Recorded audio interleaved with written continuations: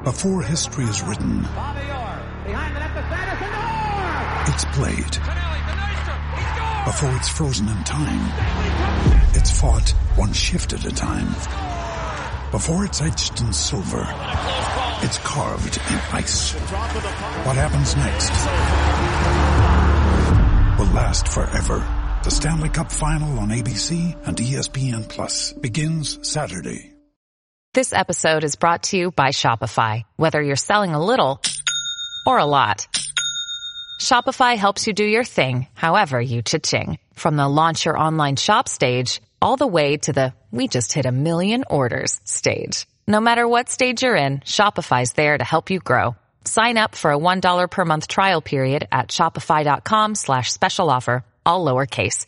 That's shopify.com/special offer. Want to go, pretty boy?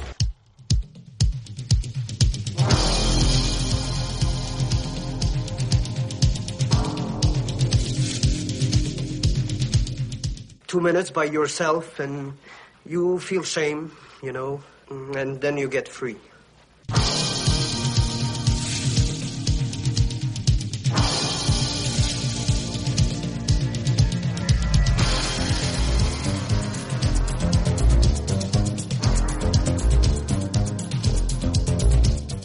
Only thing better than a glass of beer is tea with Miss McGill.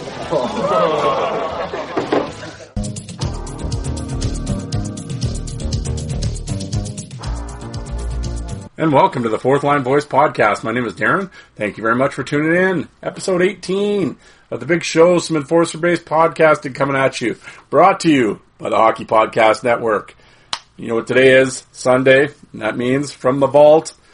Another one of my old player interviews from my old website. And this one was a very special interview. The very first player interview I ever did. I'm not sure. Why didn't I start with this one? I don't know why I didn't do that. But, no, Josh Mazer was my very first player guest in July of 2018. And, I always tell everybody, and it's funny, Mazer, he spoiled me. Damn it. He spoiled me. He was such a good guest. I mean, like I said, all my guys that I've interviewed have been great, but Mazer, I said it was funny because, I asked him to come on. Sure. What time? Oh, blah, blah. Yeah. And he, came on right away, talked for 2 hours, was great, answered all the questions, was in depth and with his answers, and, was just like I said, a joy to deal with in terms of, like, as a guest. He was tremendous. And it was, you're thinking afterward, this is going to be great. And, no. No, like I said, everybody I've had on have been great, but, anybody will tell you who's doing a podcast, it's an interview-based podcast, it is a pain in the ass. And you're trying to, like I said, line up schedules with guys and, and some of these players, I mean, they'll agree to a time and they ghost you, and it can be very frustrating. And I've talked about all my frustrations. I'm not going to go into it. I mean, I did a whole episode ranting on this, and I've talked to other guys that do podcasts, and it's been had them on the brink of quitting podcasting as well over it, and it can be a very frustrating process. But so when you get a guest like Josh, it's just so easy. And like I said, for that to be my first episode, then the bar was set so high, it's like, like I said, you get spoiled. But, no, it was a great interview. And anybody listening, I always said, if they're not familiar with the Western Hockey League and stuff, and they're, you're Josh Mazer. And it's like, well, all you need to know is this dude fought Eric Goddard 11 times. There. That's it. That's all you need to know, and go and listen to the interview and just shut up and learn something. And go on YouTube and type in Josh's name. Go to my YouTube channel. There's a plug already. What a segue. Fourth Line Voice on YouTube. Over 2,000 fight videos from junior to pro. I got lots of Josh's fights up there. And just sit back and watch. Like I said, he fights Goddard, McIntyre, Parker, all these guys numerous times. And I've talked to Josh, I've talked to him a bunch of times since this interview, obviously. And, I even say it in this interview, and I always mean, I've said it to a bunch of guys, and I always mean meant it to have them come back on. And I was talking to Josh recently about a project I'd like to do with him and a couple other different players. And I won't go in too much about it, but this isn't the last time you'll be hearing Josh Mazer. But yeah, I think it'll be a real fun project. And I talked to him about it, and he was really, he was really gung ho for it. So I think it'll be a lot of fun. But no, guys. In the meantime, I hope everyone's been voting on the Bob Probert Invitational, the 4th annual. Got it going today. Actually, Saturday, high noon was the gloves dropped. And for anybody wondering what I'm talking about, it's a Twitter tournament that I'm doing, Fourth Line Voice on Twitter. Every year I've done it for the last 4 years. It's kind of a March Madness style bracket, 64 of hockey's toughest guys, NHL. And but yeah, and then from there it's a 24-hour Twitter poll, and you just the first round matchups to do the first 8 fights today, and tomorrow the next 8, blah blah blah, and we just go down, and it takes about a week and a half, and we see who the toughest is, and I always call it the Bob Probert Invitational, because when I was first 4 years ago when this haywire idea was brought up by Taylor. And myself, one drunken Twitter night, I didn't put Probert in the tournament, I always say, because he would win. So that's why I didn't do it, because, I mean, what's the fun in that? So I'm like, how about I name it after him? And it's been really cool ever since then. The tournament's sort of taken a life of its own on, and Bob's widow, Danny, and his kids, have all, I know Danny's endorsed the tournament, and I know his kids really like it, and which was really cool to hear. And of course, I mean, the virus canceled the motorcycle ride this year, unfortunately. Bob Probert's charity motorcycle ride that they do every year down in Windsor, obviously with the virus and everything, was canceled. But I always tried to do the tournament kind of lining it up with that, and I'm not arrogant. So to draw awareness to it. I mean, it's not that, but at the same time, it was kind of, there's a whole bunch of stuff with Probert going on in that time period, in the July time period. So I always kind of tried to line it up, with the ride as well. Just, as a kind of an advertising vehicle, so to speak. And, yeah, so the response has been really great. And I know the first year I did it, it just blew up my Twitter account. Like, it was unbelievable. Because I think at that time, no one had ever done anything like that, like a Twitter tournament like this. And I've done so many since then. It's, like I said, it's almost become cliche. But the Probert one has always been great feedback. Like, even tonight, just looking at, we're, almost at 400 votes for the first 8 fights. And which is really cool, and gets people talking, and like I said, and it's got a lot of 70s and 80s fighters in there, so it's always nice to see. Like I said, it's, Twitter all the time is Crosby and Giroux and Eichel and blah blah blah, and so it's nice to see, Brad May and Basil McRae and Bob Nystrom getting talked about for a while. So that's been a fun thing. And like I said, and the comments are always, everybody's, chatted out, I think he'd win, blah, blah, and, every once in a while it gets, there's a, kind of a goof that chimes in now and again, but, we don't keep him around for too long. He'll get booted. But, no, I think, and it's really fun. The players will chime in, and a lot of the guys that follow my account are actually in this tournament. So sometimes it's interesting to get their feedback. And, so no, it's a lot of fun. And last week's episode, episode 17, I had Dave from the History of Hockey Fights on, and we did kind of a bracket preview show, and it actually ended up turning into an old fight message board, early fight footage conversation that anybody under 35 is probably, what are these two clowns talking about? But anybody older than that was probably just nodding to their dashboard as Dave and I talked about the old days, and but I had a lot of fun. He was a great guest, and I hope you guys go back and will listen to that episode. And if you're not on Twitter, I mean, I know it's social media, and a lot of people just roll their eyes, and believe me, I get you. Social media is a friggin' cesspool, but at the same time, this is kind of really fun. So I always tell everybody, even if you're not on Twitter, take the 2 minutes to join Twitter. Don't even put a profile picture in. Just be the anonymous egg, be egg flame fan 1, 2, 3 or something, whatever. But just Fourth Line Voice on Twitter. Just follow my account and just to vote.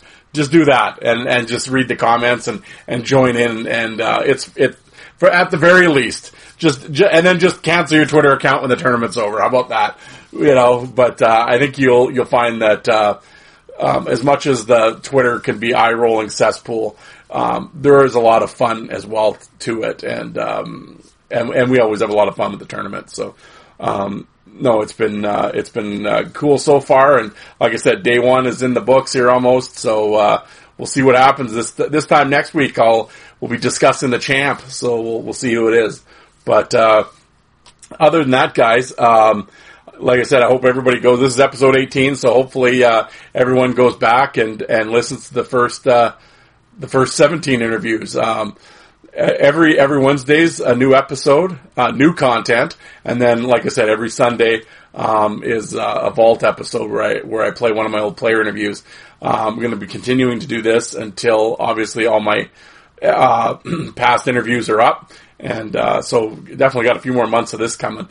But other than that, I won't drag on this intro for too much longer, but I do have to drop one more line on you. Like I said, this is brought to you by the Hockey Podcast Network. I hope you check out all the show. Like I said, all the NHL teams are represented on the network, as well as Terry Ryan and everybody. And there's 30-some shows on the network. And, of course, with the draft that happened, I didn't pay much attention to it, but apparently there was some I don't know, leave it to the NHL to screw something up. They've had how long to get this ready, and you still mess it up. But so I'm sure all the shows will be talking about that and where their team finished in the draft lottery, etc. Well, that's really professional. We're going to yawn right on air, but it's been up early today, folks. It's been a long day already, but so do that. And then, of course, my boy Alec over at 5 for Fighting. Joe at the Coliseum Chronicles, he just had Aaron Asham on, and then of course William over at the Biscuit, and the Morning Skate Boys. I'm going to get Ked and them. I know he's voting. He's going to be voting for Darren Langdon. I mean, him and numerous other anonymous eggs. But so give those guys a listen. Like I always say, I know there's only so much time during the day, and of course everybody knows Spit and Chiglets and 31 Thoughts and all those podcasts. I know those are all great and everything, but like I always said, give us little guys a chance, right? We're the mom and pop stores of podcasting, and we're all fighting for airtime. So, I'm so thankful that you're listening to this show, and if you're a first time listener, thank you, and hopefully you stick around. And like I said, I always think we have to bring a really good product to the podcasting world, and and so I'm honored that you would take the time out to listen. But before we get into the Mazur interview, you guys know I got to do this. Every show has advertising commitments and sponsor commitments. Hold on, don't hit fast forward. Hold on. Because I think you'll dig this. And this is a little different. This isn't your typical ad read. I always call it an ad suggestion. And this, of course, they're a sponsor of the Hockey Podcast Network that I'm a part of. And this is how the network gets money, guys. And I know everybody's rolling their eyes. Oh, interview, let's go. Yeah, we will. But hold on, this is how these cats, Isha and Dylan and the boys, they make money, and are sponsoring my ass to bring this stuff to you. So, and 30 other shows. So, I will certainly. I've been going around Twitter and throwing this out for people that are asking, and I think this is a really cool product. And no, it's not manscaping and all that stuff. I mean, whatever, those are all the other shows, but this is really cool. And like I said, it was I think it's something that my listeners are definitely into, and I know my Twitter followers are for sure into. So I actually thought this sponsor was really cool, and I think it could really help some folks out. Well, I know it's helped folks out because they've already told me it has, and I looked into it, and I always said, I'm not going to do an ad read or anything of something that I don't like or don't think this show will, it fits my audience. But I know there's lots of folks out there that are into hockey jerseys, and I'm not saying game worn. That's a whole other topic. But there's lots of hockey fans that or else what would you be listening to this show for? People buy jerseys and they want the authentic ones, not the knockoff, Chinese knockoff ones that you can get for $40 on some, on the internet out there. But no, these are legit. It's NHLPA sponsored, or authorized, I should say. And it's coolhockey.com. And, they've got all the jerseys on there, home, away, third, and they're authentic fight straps, and you can get you don't have to get any, but you can get customized with whatever name you want on it, hand sewn numbers, so it's like, this is the legit stuff. This is what the dudes wear on the ice. And, I've always said, and this is true, and go look it up, and, you go do some of your own investigating. I was at the mall, went to Jersey City, look, they got the jerseys on the rack, Crosby, whoever, all the big names. $300 they wanted for these bloody jerseys. And that's like, you have to get Crosby or whatever. What if I don't want Crosby? I want my name God of Thunder 69 on the back of their jersey. How much is that going to cost? Well, it'll probably be $400 to do that, and, but with this, I investigated it. I went and got a Calgary Flames third jersey, the old school. I got number 16 McGrattan, hand sewn, $180, free shipping. Canadian. How can you beat that, folks? You can't beat that. That's what I'm telling you. So, like I said, go investigate it. Coolhockey.com. At checkout, use the promo code THPN, the Hockey Podcast Network, obviously. THPN, and you'll get 30% off and free shipping. And they're out of Toronto. They're a legit company, been around since the 90s. How can you beat it? You can't beat that. Look at this. I'm always looking out for my fourth liners out there. And, so I asked around. I've asked people who have used the company before. Because like I said, I'm not going to lie to you. Everybody knows. I'm not going to bullshit you. I'm not a big jersey guy. So, I have never heard of these people. So before I went and started doing ad reads and everything for them, I did my due diligence. I'm not just some corporate shill that doesn't care about the product, folks. No, I went and asked around, and I have a bunch of followers on Twitter that I know are huge jersey people, and I said, hey, you ever heard of these cats? And they're like, yeah, I've ordered my stuff from there. I'm like, oh, cool. Never any problems, quality stuff, always got what they, on time and what they ordered, and, it was really cool for me. I'm like, well, yeah, hey, use this network, use the network code and get, hey, everybody wants to save money in this world, right? 30% off and free shipping. You can't, how do you beat that? And like I said, $180 Canadian? Come on. That's, you Americans listed, that's like, what is that like? That's like $18.50 in American money, isn't it? With the exchange rate? Yeah, so, there you go. THPN at checkout. And like I said, you can get Crosby or whoever you want, but you can also get them customized, the little things. You guys know what I don't have to explain it to you. If you're online ordering stuff, you know what to do. But, so that's the most rambling ad read. Jesus, they get Bissonnette shit. But no, I always call it an ad suggestion. I don't want to go completely corporate sellout, but, no, like I said, I understand that that's a part of the network's business, and but when I saw that it was a jersey thing, and the offer was legit, and the business was legit, it's been really cool to and I put the link out to I shared the link with a few people on Twitter, and I know they've used it, and it hey, it was cool to be able to help people out like that. So that was one. That's I always say with anything. Beyond the ad and all that, but on Twitter, it's, and having this podcast, I'm not arrogantly, I'm talking to millions. No, I know. But there's a few folks that listen to it, doing pretty decent in the ratings. I know there's, I was 18 in Canada 1 week, so that was really cool. And, it's always kind of charted well, the show, and the network's done a really great job in promoting me. And, it's been very gratifying getting the feedback from people. And I know the episode with Dave did really cool. And like I said, the tournament's done really well. And, so it's been fun talking to people and, getting the feedback on different episodes and just getting random, kind of messages from people just saying out of the blue that, they listened to the show and they liked it. And, we're all, hey, I got a really cool message from Pete Vandermeer. And Pete, I know you listen, so thank you very much. It meant a lot to me. And, I was saying to somebody the other day, you always sort of, every once in a while, you kind of question what you're doing or if you're doing the right thing or whatever. But I said, when an ex-player gets a hold of you and kind of tells you they're enjoying your work, I know I'm on the right path at that point. Like I said, as soon as you kind of get acceptance from the boys, in terms of, the content you're putting out,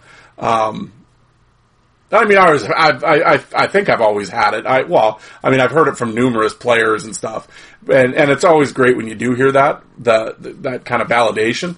Because like I said, I'm just a fan. I've never pretended to be otherwise.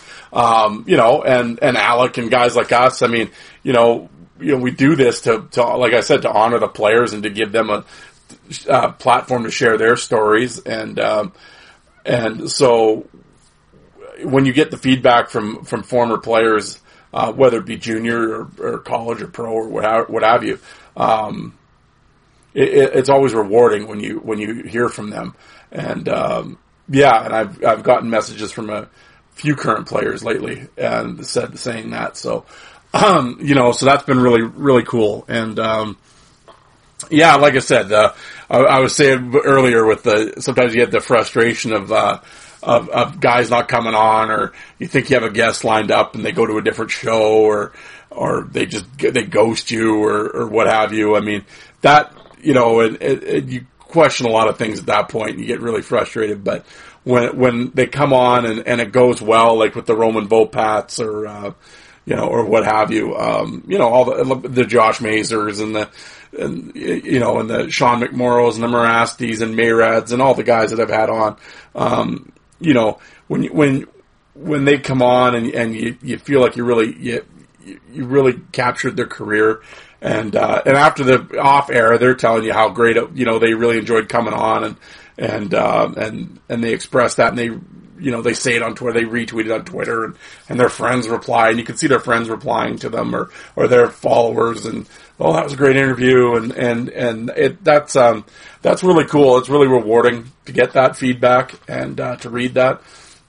And then so the frustration you feel on the one hand about almost quitting and guys not showing up is sort of erased and then replaced by that good feeling of bringing that player's story to the world, really.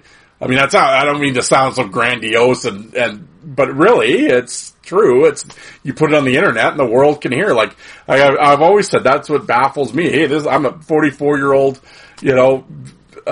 government worker doing this with his cheap microphone in his back room, looking out his window on a Saturday night, and sometimes you feel like you're talking into the abyss, and you wonder who's actually out there, and then all of a sudden, a few days later, you're getting messages from someone in Russia or in the UK or even down in fucking Des Moines or something, and hey, I listen to your show and I love it and keep up the good work or what have you, and it hits you like it's so, the internet has made the world so small, right?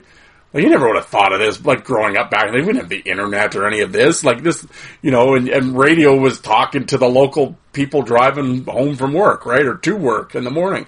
That was your radio, and globally it's mind-blowing. Young kids listening, I mean, they grew up with this, so it's old hat to them, but, I mean, when you think of my generation and where we've come from and the advancements we've seen, I'm not meaning to sound like all okay boomer and get off my lawn, but really, and it's true. I mean, in the 90s, we never would have thought of this early in high school and stuff.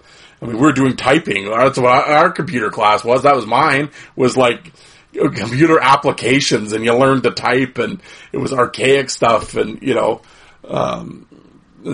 so now it's all of a sudden be like, yeah, I have a podcast, and, and people around the world listen. It's bizarre. But, anyway, I'm just rambling now. It's Saturday night and I'm sitting here and, I'm froggy. I'm feeling in a talkative mood. So, I'm rambling, but, how about I'll shut up and we'll get to this interview with Josh Mazer. But, yeah, guys, so remember, go vote in the Probert Invitational on Twitter, YouTube, Fourth Line Voice, check it out. And on the platforms you're listening to, whether it be on iTunes or Spotify, what have you, could you, like I always say, could you rate and review my show? It helps me out. And, Hockey Podcast Network, check out the other shows and rate and review them. And like I said, and everything helps, with the network. So, like I always say, we're not spitting chiglets, right? We're all fighting for airtime. So, help us little guys out. But, you're listening to this, so I can't thank you enough. I appreciate it. So, and hopefully you stick with me because I know there's lots of options out there. But, let's get rolling here. This is my interview, my very first player interview from July of 2018, with Josh Mazur. He was a great guest. I think you guys will really dig it. All right. Thanks, guys. Talk to you on Wednesday. Is former Spokane Chief, Swift Current Bronco, Medicine Hat Tiger, Ice Bat, Cyclone, tough guy, Josh Mazur. Josh, how are you doing today? Good. How are you doing, Darren? Right on. It's a pleasure to be on here. Well, there you go. I appreciate you. We're breaking new ground here. The first guest. You're my first interview. Well, I can't believe you picked a scrub like me, but I'm really honored. So that's very nice. Yeah. Well, hey, like I said, you're going to bring my ratings up from nothing to next to nothing. That's right. Well, my wife and kids. I got 3 kids and a wife, so you get 4. Well, there we go. They'll probably watch together, so it'll just be 1. But whatever. Well, I was going to say that's 3 more than I had on episode 1. I think so. I think I had 5 people and a burglar tune into the first one. So we're gonna. Well, like I famously just tweeted. I said this man was tougher than the left turn downtown. I'm telling you. Okay. So when, like I said, I was saying off air, but, what we're going to do here is, I kind of just, we'll do a timeline kind of through your career here and, go season by season, and we'll just kind of, break it down and get your feelings on a few things. So did you play, AAA midget in Medicine Hat? I did, yeah. I played, AAA all the way up in, Medicine Hat till, Spokane, and my coach was a scout for Spokane. They listed me. I went there and tried out and ended up making the team after a couple tries. So now, when you were, was it still listing, or was there a bantam draft, or had they? There was a draft. I didn't get drafted. I didn't get listed till I was a little older. Yeah. I went to camp with a couple teams when I was younger, but I got listed, and then I went there. I went to camp when I was 17. And I think I weighed 165 pounds, and I tried to fight everybody there, and Babcock told me, he said, you can't be a tough guy at 165 pounds.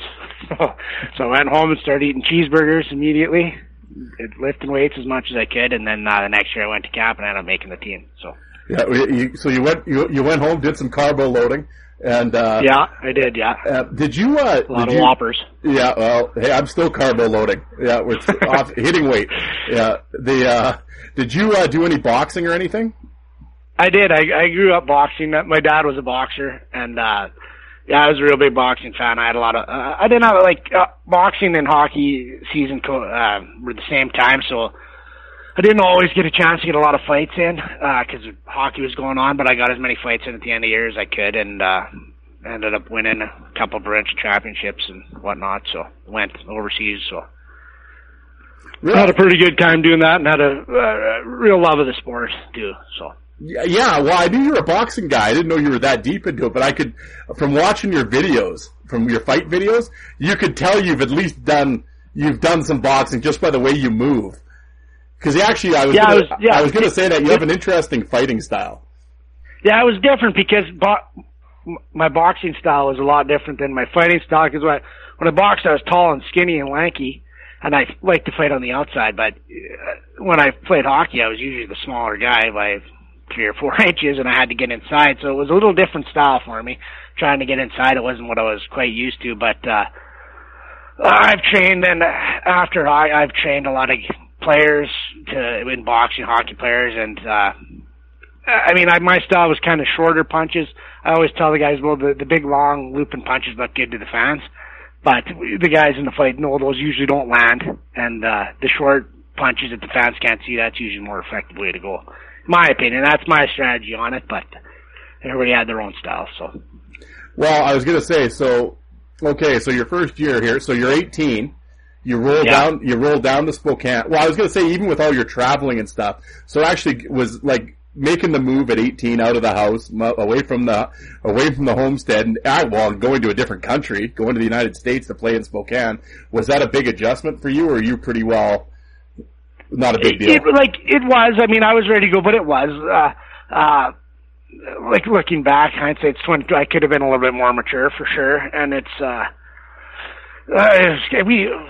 we had a real tough team, and we had guys that were fun and play hard, like Babcock, I said, play hard, party hard, and we kind of lived up to that, and it was good. Like it was good. I was ready to leave home. Everybody's got to go spread their rings and learn how to be an adult, and it was a good experience. So yeah, well, and at that point you would have been out of school anyway, right? Like you were. Yeah, I was done school. Yeah, so that would have been easier too. Yeah, I felt bad for those guys who had to get home at 4 a.m, got to get up and go to school in a couple of hours. That's definitely tough. So yeah, so you're 18, you roll into Spokane. So you've obviously, like you're saying, you've been boxing and stuff. So it really wasn't all of a sudden this is going to be my first time ever fighting or anything. Like you were fairly, were you fairly confident in your pugilistic ability? I was. Like I loved fighting growing up. Like even minor hockey. Like if there was trouble, I was always in there and looking to get into cage trouble. Rage. Yeah. Yeah, and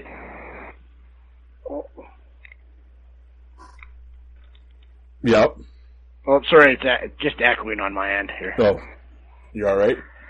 Yeah, no, it's good. I think you're right. Yeah, no, what was I saying there? Yeah. No, I like fighting, and I just wanted to get in there, and there was a lot of tough guys on that Spokane team. Like, camp was, during your way. First year, I think I still had a cage on, and I don't know if you remember, Trent Winfield was our star player, and I ended up just running him over, and Joel Boschman came in. And he was a big guy. Like, he looked like he was about 30 years old and tough, and he came after me. I might have pooped my pants a little bit on that one, but it was good. I did all right and thought, okay, this isn't so bad. And I put Ty Jones at camp too, and pretty much anybody who would fight, I think I fought at camp, and that's kind of how it was back in those days. I mean, yep. Camps were just like it was. Some of them actually got kind of ridiculous, just fights after fights after fights. But yeah, well, but it was fun. Well, and that's the thing for any of the younger folks listening. It's, I mean, this is an entirely different. It was an entirely different world back then. I mean, I know now. I think a lot of maybe all of them. I'm not sure, but I know a bunch of them. I mean, there's like a no fight in camp rule now. Yeah, I know the Saskatoon Blades have had that for years. Yeah, and it's like, but back then, like you said, it was like, fight, pick up your shit and keep playing. Fight, pick up your stuff, keep playing. Like there was no, and there was no. Yeah, it was crazy. Well, I know the first camp I went to was Regina Pats, and I can't remember who the coach was, but he had a no fight policy, and I was pissed. I mean, I was little. I probably only weighed 145 pounds, and probably would have got beat up. But I was still kind of upset about that. But yeah, like I mean, as a kid, I'd go to just Tiger Camp just to watch the fights, and people just loved it. It was fun. It was a different time for sure. Oh yeah, well, and the old arena there at Medicine Hat. Yeah, I mean, there were some beauties that rolled through that rink. There was for sure. Yeah, yeah, a lot of tough guys. Yeah. I still say well, he's on Twitter. We talk, follow each other. Well, I know you follow him too. But my boy, when they came to Saskatoon, was always Taze. I was a huge Lauren Taze fan. Beauty. Yeah, he's a beauty. Oh yeah, yeah. And then, and of course, you had back Jason Persofsky and Dan Kordick and McCabe and Rocky. The Thompson boys, Jeremy and Rocky. Yeah, both of them. Yeah, Clayton Gaynor, he was one of my favorites. Yeah, yeah. There was a lot of tough guys. Yeah. Norris and stuff. Yeah, no, it was, Medicine Hat was always a fun team to watch when they came rolling. Justin Hawking, there's another one. Yeah. When they came rolling through Saskatoon, that was, must see action. But, he was tough too. Yeah, he was, yeah. So we roll into Spokane. It's 97-98. Oh, and for anybody wondering, the Spokane team that year, as a team, had 208 fights. 208. And the funny thing was, you guys didn't even lead the league. Well, actually, we were one behind. We didn't? Well, Medicine Hat had one more than you guys did. Oh, really? Huh. But the funny thing was, so you have 208 tilts. To put that in perspective, this last WHL season, Oh, I had it written down. Oh, it was like, there was like 379 fights total in the league. Holy cow. In the league last year was 379, and you guys had 208 as a team. Yeah, so it's like you said, it was a different era. Yeah, it was a tough team. Like I loved, like that was a real close team, real good team. We hosted the Memorial Cup that year. Yep. And like the guys we had, like it was just kind of, we were just team tough. It was, if there was another tough guy on the other team, it was kind of a race to see who could fight him first. And if one of our guys got bested, there was another guy coming at you right away. Like Graf was tough, Jonesy, Suter, Severson. Dan Vandermeer was probably the pound for pound toughest guy in the league. He probably weighed about 150 pounds, but he could throw him with anybody. Like those damn Vandermeers. Practices were. We'd have fights in practice. So I don't know how many fights in practice I had that year, but it'd be getting a little. You could tell Babs was getting mad a little bit. Yeah. He was going to bag skate us, and we'd look at each other like, hey, we need to fire something up here because we don't want to get bag skated. Off the gloves would go, there'd be a tilt going on, and he'd be happy again, and practice would continue. So. Well, I was going to say, like, okay, well, because I got a whole bunch of Leaf followers, and hopefully they're listening to the show here, and they'd kill me if I didn't ask. Mike Babcock, he's a very polarizing figure. As you know, we all know how Commodore feels about him. And I mean, some guys hate him, other guys love him. I've always been kind of critical that which is funny because it wasn't until today, and I was sort of looking into your stats a little bit. I mean, I knew what teams you played on, and I kind of clicked on it. I didn't realize he was coaching there when you were there. And the fact that you guys were second in the league in fights was kind of baffling to me with Babcock's reputation of pretty much when he got to the NHL of just being like a really soft coach, right? And it's so what was he like back then? Well, he liked us having a tough team, like for sure. Like he's so smart and he works so hard and such a great coach. Like I think he just changed with the times. Like he saw fighting was going out and that's not the way to win anymore, and he adjusted his coaching style.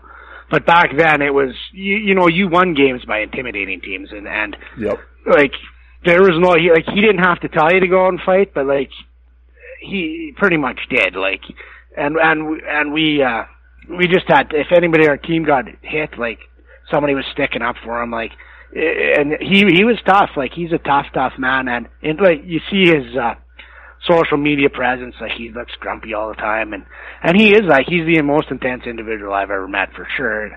And but away from the rink, he's just a super nice guy, like personable, talk to you, pretty charming. So he can get away. Like I think that's where his success comes. He can get away with being super hard on players and demanding, and players still respect him because he is not an asshole all the time. He can be a real good guy. Yeah. Well, I mean that's just comes with coaching, right? I guess you just got that general. I mean, there's the love-hate thing with any coach, right? So yeah. I was, like I said, just kind of going through the team, like you had mentioned. Actually, a really interesting guy to me. Just get your feelings on him. Was Ty Jones, because he was a real high-end draft pick. And, you're not shitting on the guy, but I mean, NHL-wise, it didn't really pan out for him. But it was just, and I've heard other different stories about him and stuff. What was he like? Ty was, like, just a great guy. He'd light up a room. Like, he just had a presence and a roar around him. He was, he walked in the room, he was the man. Like, laugh, and he'd roll into camp, and we'd do weight testing, weight lift testing. He didn't touch a weight all summer, and he'd just crush everyone. Just crush everybody. And I remember when I first year I got to camp, I come from Medicine Hat, and I was kind of known as the beer chugging champion of Medicine Hat. So I'm like, well, I'll try this guy out. We'll see how this beer chugging contest can go at the rookie party. And he just crushed me. Like I barely had a sip out. He had that thing sucked right down. Like he's just real fun-loving guy, real good guy. And he was a lot of fun to be around, for sure. Yeah, well, he was a tough dude. Another guy that I was actually a really big fan of, and unheralded, not a lot of people talk about him, but folks, if you're out, get out, drop your gloves, and go look up his fights. But Chris Graf, he was a technician, man. He was. He really was. He was. He was a student of fights too. He really enjoyed it initially, and he kind of changed his style. From his first year, he fought everybody, and he kind of went toe to toe. And I think he found out, like you find out, that he was a smaller guy, that he can't go toe to toe with everybody. So he did. He was a really, really smart fighter. Very well, like amongst players and other fighters, like super well respected. Yep. And Yep. like, and one of the funniest individuals I've ever met too. Him and I and Dan Vandermeer both all lived on the north side of town, and we were kind of the only players that lived over there. So we spent a lot of time together. We had a lot of fun, and just like one of the funniest people I've ever met. Just a great guy. And tough. Yeah, he's. I know he's at. Well, I think it must be his wife that's on Twitter. I don't know how much. I mean, obviously she's probably telling him what's going on, but I know she follows me on Twitter, and I've talked to her a few times. I'd like to actually get Chris on the show. Oh, he'd be great on the show. He's and under, like you said, underrated. Yes. Well, I wouldn't say he was underrated. Maybe in the fans' minds, the players in the league knew who he was, and they feared him. He was feared, and if you ever met him on the street, like you'd never think he was as tough as he was. Like, he just did not come across like that at all. Like, just a happy, fun guy to be around, and not very big at all. Like, no, I think maybe 5'10", 5'11", maybe 6 feet. But no, definitely. So yeah, your first year you play 33 games and you get into 18 tilts. And I laugh because I go and look at your fight card. And you didn't just dip your toe into the pool. You just jumped right in, because the first guy you fight right out of the gate is friggin' Scott Parker. Yeah, that was probably my best game. I should have retired after that game. Well, you fought him and Jeff Church in that game, yeah. Yeah, I think I had to wait about 8 games till I finally got into one, but then I got into one and fought Parker. My first shift, I got the puck, rang it right off the goalpost. I was like, well, this league's pretty easy. I don't know what the heck people are talking about. But no, it was a good experience. It was we kind of all on Spokane, we kind of all wanted to fight Parker all the time. Like, it was kind of see who had the bragging rights to fight him. He was the undisputed champ, the toughest guy in the league by far. Oh, yeah. But, we kind of wanted to show that we all wanted to show, a little rivalry between the guys on the team who could, if anybody could get the best of them, so. Well, you did all right. I mean, it wasn't like, he didn't pump you or anything. I mean, you were right there with him. But yeah, Parker, I can remember that time. He's actually the one guy that, I've managed to I have all of his junior fights. And it's like, when you see him go through, and I mean, I've watched, being in Saskatoon, I've seen everybody come through town. I've seen, since the early 90s. And it's like, he was the toughest guy I ever saw in junior. Yeah, he was pretty tough. I thought, he was pretty tough. He'd be right up there for sure. Belak, I thought, was pretty tough. And Rocky Thompson, too. Yeah, and him and Rocky, yeah. Yeah, but he'd be right up there for sure. Yeah, but it was just, and I think, and like I said, with him, it's the rare thing that, especially for that time period, to have all of that footage.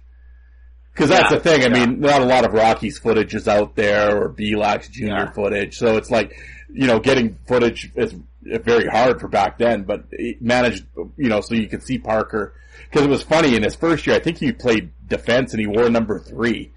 And then, I've seen a lot of his fights on tape, Yeah. And then I don't know what happened over the summer, but he changed his number to 44 and went up front, and all of a sudden he's dropping Friedrich and Legault, and it was Mohagan and all those guys. It was him and Skurlak and but him at the time period, I would say kind of him and maybe Mike Brown were probably the two. What did you think of Mike Brown? Because I know you fought him too. I'm looking. I did, yeah. No, he was a tough customer. Had a real smart fighter. Threw a lot of punches. Was a real good fighter. He was a really skilled he was guy. tough. I don't know if he was the top dog. Well, he would have been he was the top dog in the West. for sure. Mm-hmm. He was the top dog in the West, for sure. Yeah, well, he was after Parker left. Yeah, like he had some talent though too. Like he's a first. Yeah, he was pick. a good player too. Yeah, real good player. Yeah, he was a real tough guy. Yeah. I think what always did him in was the fact that he was the guy that got traded for Pavel Bure. Probably, yeah. You know, I thought I can't say I thought he'd have a longer NHL career because he did play in the NHL, and that's quite amazing in itself. Yeah. So I mean, like he did well. So I'm not saying, but yeah, I mean, I thought maybe he would have stuck around a little longer, but he was a good player too. Like he could play the game and tough and skate and big and yeah. Yeah, I always wanted Vancouver to kind of give him a shot. And I don't know. It's like I don't know what happened, and like who knows how these things happen. Somebody doesn't like you, or they don't give you. It's all opportunity too, right? So yeah. So just kind of go with, so Parker right out of the gate, and then like I said, you fought Brad Voth and, Mark Scott and Mike Brown, Chris Millette. I think, is that the fight that's like the longest fight in hockey history? That one? I think that was the next year. The first year, I think he was with Kelowna at that time. I mean, they were tough. They had Parker, they had Fedoruk, they had Millette, Justin Jack. Yeah. I don't know, their scouts were finding these guys were 6'6". Like, you look, they had 6'6", like, they had Mitch Fritz the next year, Clint Keikinger. These guys were just giants. Like, it was, if anything was intimidating, it was intimidating to play them. For sure. Well, then that old arena. In that little rink. Yeah, with that back wall. Thank you, little rink. Yeah. Yeah, that was, I've been in that rink a few times. Yeah, that was a dump, that one. But yeah, Millette, there's another guy. Millette was kind of I liked Millette. I was always a fan, but he seemed like a little kind of a dirty son of a bitch, though. He played hard. He'd lip you off, and like, he wasn't my favorite. Like, I always look forward to, because I didn't really like him on the ice because he played hard, right? Like, you gotta respect that. And he was tough, like, talk about underrated too, like, he was tough. He was one of the tougher guys around. He didn't get he got a lot of credit, but probably, like, he didn't lose too many. Nope. Yeah, and he was always game, and he always played hard, and after the fight, he'd be like, he was one of those guys that'd be lipping you off in the penalty box. Whatever. Well, yeah, because it's like, I got the Kelowna fights, and you watch them, and after every fight, the linesmen are in there, he'll kind of throw one over their shoulder, or slap the guy. Yeah, he's always got something to say, and I was just thinking, oh man, this guy must, as a fan, it was funny, but I'm like, playing against him would probably just drive you nuts. It did. Like, you know what? It was kind of like I say, like it was nice. Like, and I appreciate at the time. Like, I didn't like playing against him. I looked forward. I always wanted to fight him because he just kind of got under my skin. I mean, I appreciate that. Like, I'd probably be a beauty to have on your team. Like, a great guy for sure to have on your team. Yeah. And he was tough. Like, he gave me like one fight we had. I don't know, it was 2 minutes. That was a heck of a fight, and I think he gave. The playoffs one year, we had a pretty good tilt. He gave me a pretty good shiner that time. Yeah, he's a tough guy. Yeah. Yeah, that fight with him, it is. It's literally, I think somebody timed it. It's like 1 minute and 56 seconds. And it's like, at that point, like, it got to the point where it was ridiculous. Like, it was like, afterwards, were you like looking at the linesman, like, hey boys, like, would you go for coffee or what? Like, what were they doing? Well, you know when I would get mad? Like, I wouldn't get mad. I never wanted to break him up because from boxing, I always thought I could out-stamina guys. Because I really didn't get tired. I always thought, okay, I might get tired for a bit, but I knew how to gain my stamina back and keep going. But, what would piss me off back then was guys getting their arms out of their jersey. Yes. And it really wasn't fair because sometimes the lines would break it up. Sometimes they wouldn't. And you'd be like, well, it was a distinct advantage when your arm came out of your jersey. So I would get mad, like, my arm comes out and half the time they'll break it up. This guy's arm comes out and they kept letting it go. And at that, it's tough to rest when you can't grab onto their jersey and they got nothing. I mean, it sounds like, No, well, now that we're talking about it, I was going to say, were you a tie-down guy or did you do any jersey modifications or, were you pretty straightforward? Well, I was tired. They kind of were. That's why, like, it kind of was.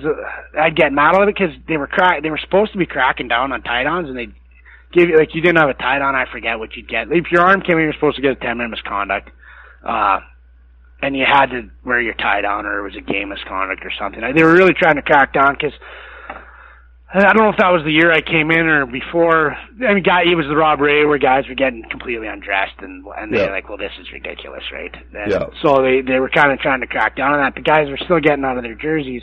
And, I got out of my jersey and give it to a few guys. I'm not going to say it didn't go both ways, but, you'd kind of get mad because you didn't know what the refs were going to do a lot of the time. And I'm not saying in that fight, whatever, it was, like, he came on at the end for sure, and but I thought I won the start of it for sure. But they maybe should have let her kept going a little longer. yeah. I was like, I think I had a birthday watching that fight. That was so long. But all right, well, so there's kind of the overview of your first year. So the second year, you're 19. You start off in Spokane, and then you get traded to Swift Current. Now, what was well, first of all, what was your feeling? Were you happy about that, or pissed off, or? No, I was happy. I hated to leave Spokane. I really loved it there. I really loved playing for Babs. But, I was 19 at the time and I wasn't getting a lot of ice time, and I think I've been a healthy scratch a couple times, with Babcock, the thing, some guys probably don't like him. He's brutally honest, and I really appreciate that, where a lot of coaches will just blow smoke up your ass and tell you what you want to hear. Yeah. He told you the way it was. I don't know how many times he told me I couldn't skate and I had to work on it. And I never took it offensively, but he said, you can stay here, you're not going to play much, or we can trade you. I said, well, I'd like to play. So he traded me to Swift Current, and I was excited to get there. And it was it was very fortunate. It was a real good team, real good group of guys that I went to there. So. Well, and we'll start with that coach, because now it is current Oiler coach Todd McClellan. So yeah, great coach too. I was extremely fortunate in my junior career to play for three great coaches: Mike Babcock, Todd McClellan, and in Massnet, Rick Carrier, who now works with the Oilers. Was probably an underrated coach because they were a young team and we were losing, but we just had a lot of young players. Todd was a great guy, a real great coach. Not quite as intense as Mike, but still a good coach in his own way. Yeah. Well, we'll go off script here just for a second. I was going to ask you about McClellan. Okay. What do you think in Edmonton? Or do you think he's should they kind of go with him, or is it? We talked to Oilers fans on Twitter; they're ready to get the pitchforks and torches out already. I don't think it's his fault. No, for sure. That's a tough situation. What do you do there? I don't know. He's definitely probably one of the better coaches in the league. I don't think it's not his fault for sure. I don't know.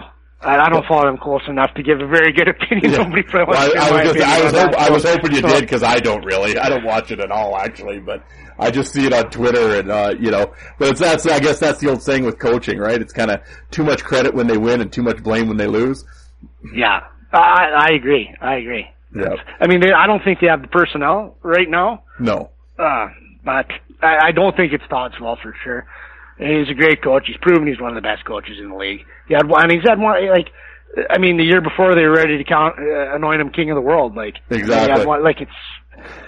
It's just what have you done for me lately? And hopefully they can turn it around this year. Yeah.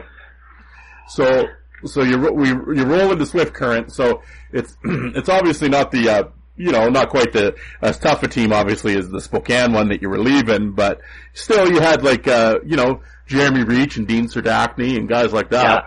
How was your experience in Swift Current? I had a great time in Swift Current. I had really good billets, and it was the guys on the team. It was the smallest city in the CHL. It was a lot different than Spokane. Yeah. But it was a real close team. The community was great. The guys, like I say, were great. They were welcoming me right in. The player, like you said, you mentioned, Reach and Serdachny, two real tough guys. We're talking about fighting. Dean Serdachny is probably one of the most underrated. Yep. Tough guys and players around. That kid was tough and just an honest, good guy. Just real good and a good player too. A real good player. I thought, he probably had a chance to go somewhere. I don't know. I thought he might go a little farther because he was a great player and tough, tougher than nails. tougher than males. Yeah, he was. Yeah. Oh, yeah. Yeah. So just now at this point, so you're 19 and you're kind of, so if you, are you pretty confident, or I mean, you probably already were anyway, but at this point, were you pretty confident, like kind of versus anyone in the league? I was, but you know what? It was going back to getting traded. I was actually very excited to go to the East Division because I thought it was way tougher. Like, it was way tougher, the East Division. And I was pretty excited to see how I'd match up out there. Because, I mean, the West, there were some tough guys, but there was Brown, and then after that, the kind of heavyweight situation dropped off a little bit. I can't even remember who was all there, but all the big heavies were over in the East, so I was pretty excited to get over there and see how I could do. So. Yeah, well, and then just going through your thing here, like, you said, well, you had Yablonski, and then, well, this is the first time you meet up with Eric Goddard. So you had him, and then you had Stephen Pete there in Red Deer, and of course you had Big Mac, Steve McIntyre in Saskatoon. You had Hordachuk in Saskatoon. Randy Ponte, Friedrich, Graham Belak, I mean, Brunel in PA. Yeah. Ryan Andres in Calgary. Yeah, it was tough, and I think the first game I played was we played Red Deer, and Pete was there, and I fought Pete twice, and I think that I just got immediate respect for my teammates. They all thought I was crazy after that, but that was good, and I was pretty excited. And I think the first, I don't know how many games I think I fought most of the tough guys right off the bat. Well, yeah, your first fight with Swift Current was against Goddard in Lethbridge. Oh, was it? Okay. Yeah. And that was the 27th of November. Then on the 28th of November is when you fought Pete twice. And then Saskatoon comes to town December 2nd, and you fight McIntyre and Hordachuk that game. Yeah, it was fun. It was a lot of fun. Well, you're the only. Yeah, I don't know too many people that would list those guys off and say that's a good time. But I mean, well, let's go through that. Well, I mean, we'll start with Goddard because I was looking it up. I think you actually fought Eric Goddard like 10 times in your career.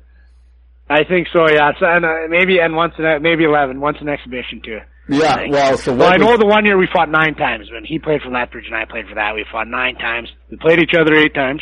We fought each other 8 times, and then once an exhibition. So I'm pretty sure. If you're looking at the stats, I could be wrong, but I'm pretty sure that's what it was. Well, now was it just because you're out to prove something, or you didn't like him, or was it like a personal thing, or was it just it was the Lethbridge Medicine rivalry, pretty much, is what it was. Yeah. And I had a lot of respect for him. We'd fought that time when I was with Swift, and then we fought in the preseason, and I think it was pretty even, or I don't know, whatever. It was pretty even, and then the first game in Massenat when we played, I was pretty nervous, and it was my hometown and whatnot, and I kind of. The fans in Massenat are great, but they can be a little tough on their guys sometimes. I mean, they're best fans, but he beat me twice soundly in the first game. Like, he broke my nose the very first fight. The first fight he broke my nose, and then he beat me, and then I fought him again right away. He beat me again, and I've actually got it on tape, and I can hear the home fans calling me out saying you're a bum Mazer. but after that, and I really put a burr under my saddle. After that, I didn't win them all. But I did a lot better in the rest of the fights, in my opinion. Like, I thought I did pretty good in the rest of them. Well, from the footage I've seen, yeah. Well, hell, you got him back. I mean, you dropped Goddard in one of the fights. That was kind of a highlight of that year. Anyways, that was a good. I mean, and like you said, we didn't like you. I had a ton of respect for him, and I hope he respected me. I know.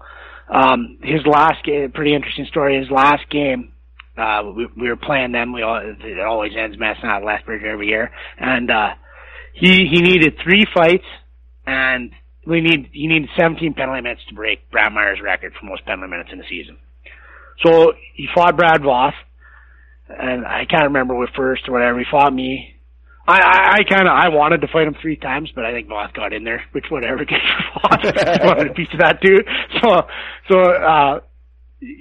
Then I got him in the last fight, and we were lined up at center ice, and he says, well, I need 7 minutes to break this record. And I said, listen, or whatever, I said, okay, slash me on the back of the legs, I'll go down. I'll tell the ref to give you a slashing penalty and you'll break the record. And that's he slashed me, and I went down, and then I told the line, I said, make sure you give him a slashing so that he can break this record, and they did, and he broke the record, so. Well, there you go. It's a dubious distinction here. Two-hand me so you can get the record. See, there you go, folks.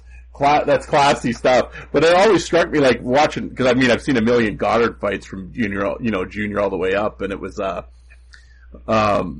he never struck me as like a dirty fighter or anything. No, he wasn't, like a real good guy, and then so we fought 9 times that year after the game.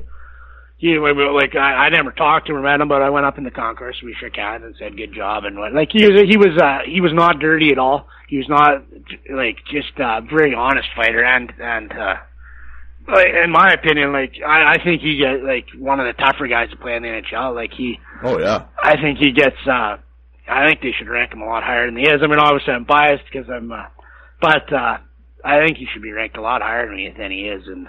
It was always interesting. It was always interesting to me with Goddard. It's like when you watch him fight, if it was against kind of I don't want to say, but you know what I'm saying, kind of like a lesser guy, like a guy that you figure, oh, he's going to stomp him.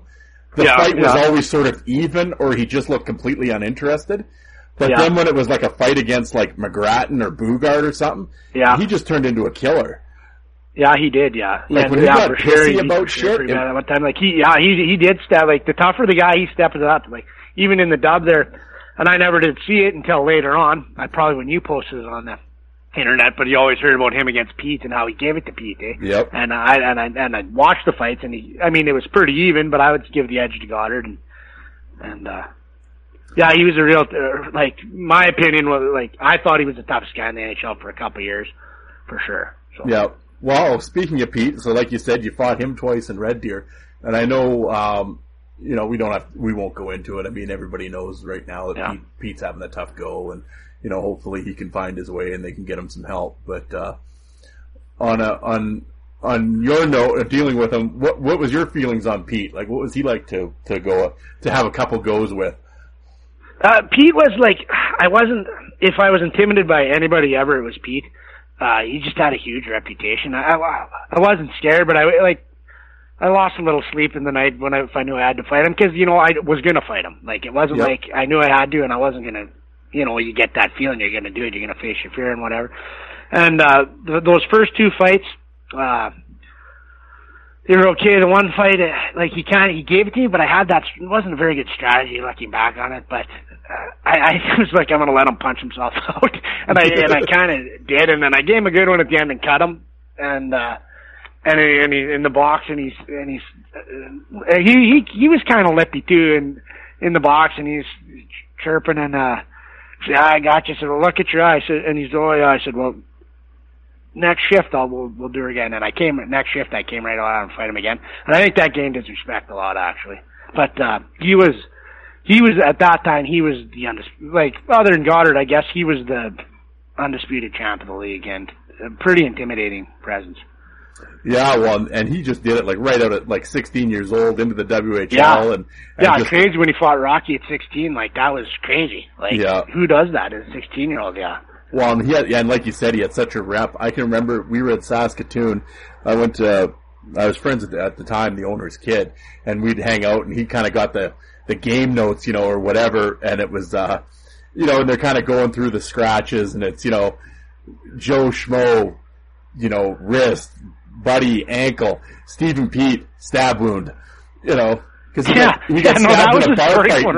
Like, there were stories, like, Yogothorpe, there were stories going around, and in that day, that was before the internet, you couldn't check if those things were true or not, and who knows, but you'd hear stuff about them, and probably a fraction of it was true, but, you'd hear all that stuff, and what a bad guy, I mean, I don't know, I never met him, I don't know what he was like, or whatever. Yeah. Well, apparently he got stabbed in a bar fight in Calgary or something. He stepped in for one of his teammates and got slashed or something. But it was we're looking at the game notes, it just says stab wound. I'm like, well, Jesus, there's something you don't see every day. All right, But yeah, Petey, he was a tough dude, and hopefully that's kind of some, some sad stuff when you hear about him now. Yeah, hopefully he can get some help and get better. I don't know. He's probably where he is, but hopefully he can get better, and yep, absolutely, and do hopefully all the best to him. So. Yep, absolutely. Well, like you said, then the next week Saskatoon comes into town. And you got McIntyre and Hordichuk. There's a hell of a duo too. You have to fight now. So what was it like fighting like McIntyre there? Like, geez, you'd need a stepladder to hit his head, I think. It was. He was a huge man. I mean, and I know Mac a little bit. He lived in the MS for a bit after, and he played for that. And like, there's not a better guy, like a nicer person in the world than Steve McIntyre. Like, he's just a real nice, like, and just humble. It was tough. He was strong as an ox, and real tough guy to fight. And Hordichuk was tough too, and I'd seen him. Like, he fought. He kind of shocked his first year. He kind of shocked a few guys, and I saw him fight. Like, Cam Severson fought him in Spokane, and he didn't beat Cam, but he did a lot better than I thought he would. And I know he fought Suter, and he did a lot better against Suter. So I knew he was tough, and I kind of was looking forward to fighting him. I really looked forward to fighting the guys who were around my own size, because I could fight with a little different style. I didn't have to try to hold on and get inside quite as much. I really looked forward to that. So I was really looking forward to fighting Hordichuk, and we had a couple good ones. He was kind of like Millette, like he was kind of, he'd lip you off after and whatever, and I mean, which that's all fun and good part of the game, so it was good. Yeah. Well, then you fought Wade's younger brother Graham. He was a tough dude too. He's another big kid. Real tough dude. Talk about like underrated too. I played with him in Cincinnati too, and like real tough guy. I want to like Yablonski. They kind of gave. I mean, Yablonski's tough too, but Yablonski they kind of. But I think Graham was as tough as Yablonski in my opinion. But he just did. I don't know why. Wade's little brother or what the deal was, but. Well, I think all the poundings from Wade, I think that would toughen you up, I would think. Yeah. But I think he's an RCMP officer now, I believe he is, Graham. Is he? Oh, I think he is. And then I was going to say, here's a really interesting guy. I want to get your opinion on him. Randy Ponte. Yeah. Like this, he seemed like he played the WHL for 11 years. He did. I think he played 5. I think he fought for 5 years, didn't he? He did, I'm pretty sure he came out of the gate fighting at 16, kind of like Pete, but he never grew. I think he stayed 5'10". Yeah. Well, I know he holds the WHL record for most fighting majors. Yeah, he'd fight anybody. He was a gamer for sure. I think I only ever fought him once, and I was really looking forward to that. I didn't know much about him because I hadn't seen Brandon. He was in Brandon. I hadn't seen him fight too many times, or at all, I don't think. But I was looking for it because he was around my size or smaller. And he was a tough game kid for sure. So. Well, that was the big thing back then that people need to, like, you don't really realize now because we just take it all for granted now. But there was no internet or no YouTube and no video, like, so you're going into these fights cold. Yeah. Like, did you have access to any footage back then, or like, I don't think I did. Like, I don't think so. No. The internet was just coming on, but I don't think, there was no footage. It was just what you saw. There's a lot of time you'd just read the game notes and see you had a lot of penalty minutes and kind of hear from word of mouth. But there was no advanced scouting on it. Unless you had your own fight tapes. You could watch your own fight tapes from a previous fight. Yeah. And I like to do that to see if I could learn anything or whatever. But, no footage if you hadn't seen him before, for sure. Yeah, I was just kind of going through. I see you fought Scheffelmeyer a few times. There's another big kid. Yeah. And and Craig Brunel. There was another guy. He was a tough dude too. Brunel was tough. Yeah. And then that's one guy I didn't like to play against him. But again, he was like one of those. I mean, he's a smaller guy. He played hard and was pretty intense, and he'd get pretty lippy too. Yeah. So did I. That's the name of the game. So. And then your final fight of the year was with my boy there, Les Borsheim, in Brandon. Yeah. Old Les. I know Les is listening to this. Les, I hope you're doing good out there in Colorado. Yeah, Les was I'd never seen Les fight either before. And Les was kind of he was a legend around the league too. I never knew him and I've never met Les, but guys would always talk about how big his biceps were, how jacked he was, and whatever. And I can't really remember that. I think we were losing, so I was just looking for anything I could find, and I didn't have to look too far to find Les for sure. So I was gonna say you have a good memory. Yeah, that was the only fight of the game, and you guys lost 8-3. Yeah. Yeah. It was different back then. You know, like if you were losing, like for sure there were fights happening. Oh, well, I really now if you instigate a fight in the last 10 minutes, Jesus, they want to give you the electric chair now. Yeah. I mean, that's when I don't get it. I don't get it how stuff happened. Guys don't even get mad anymore when they're losing like that.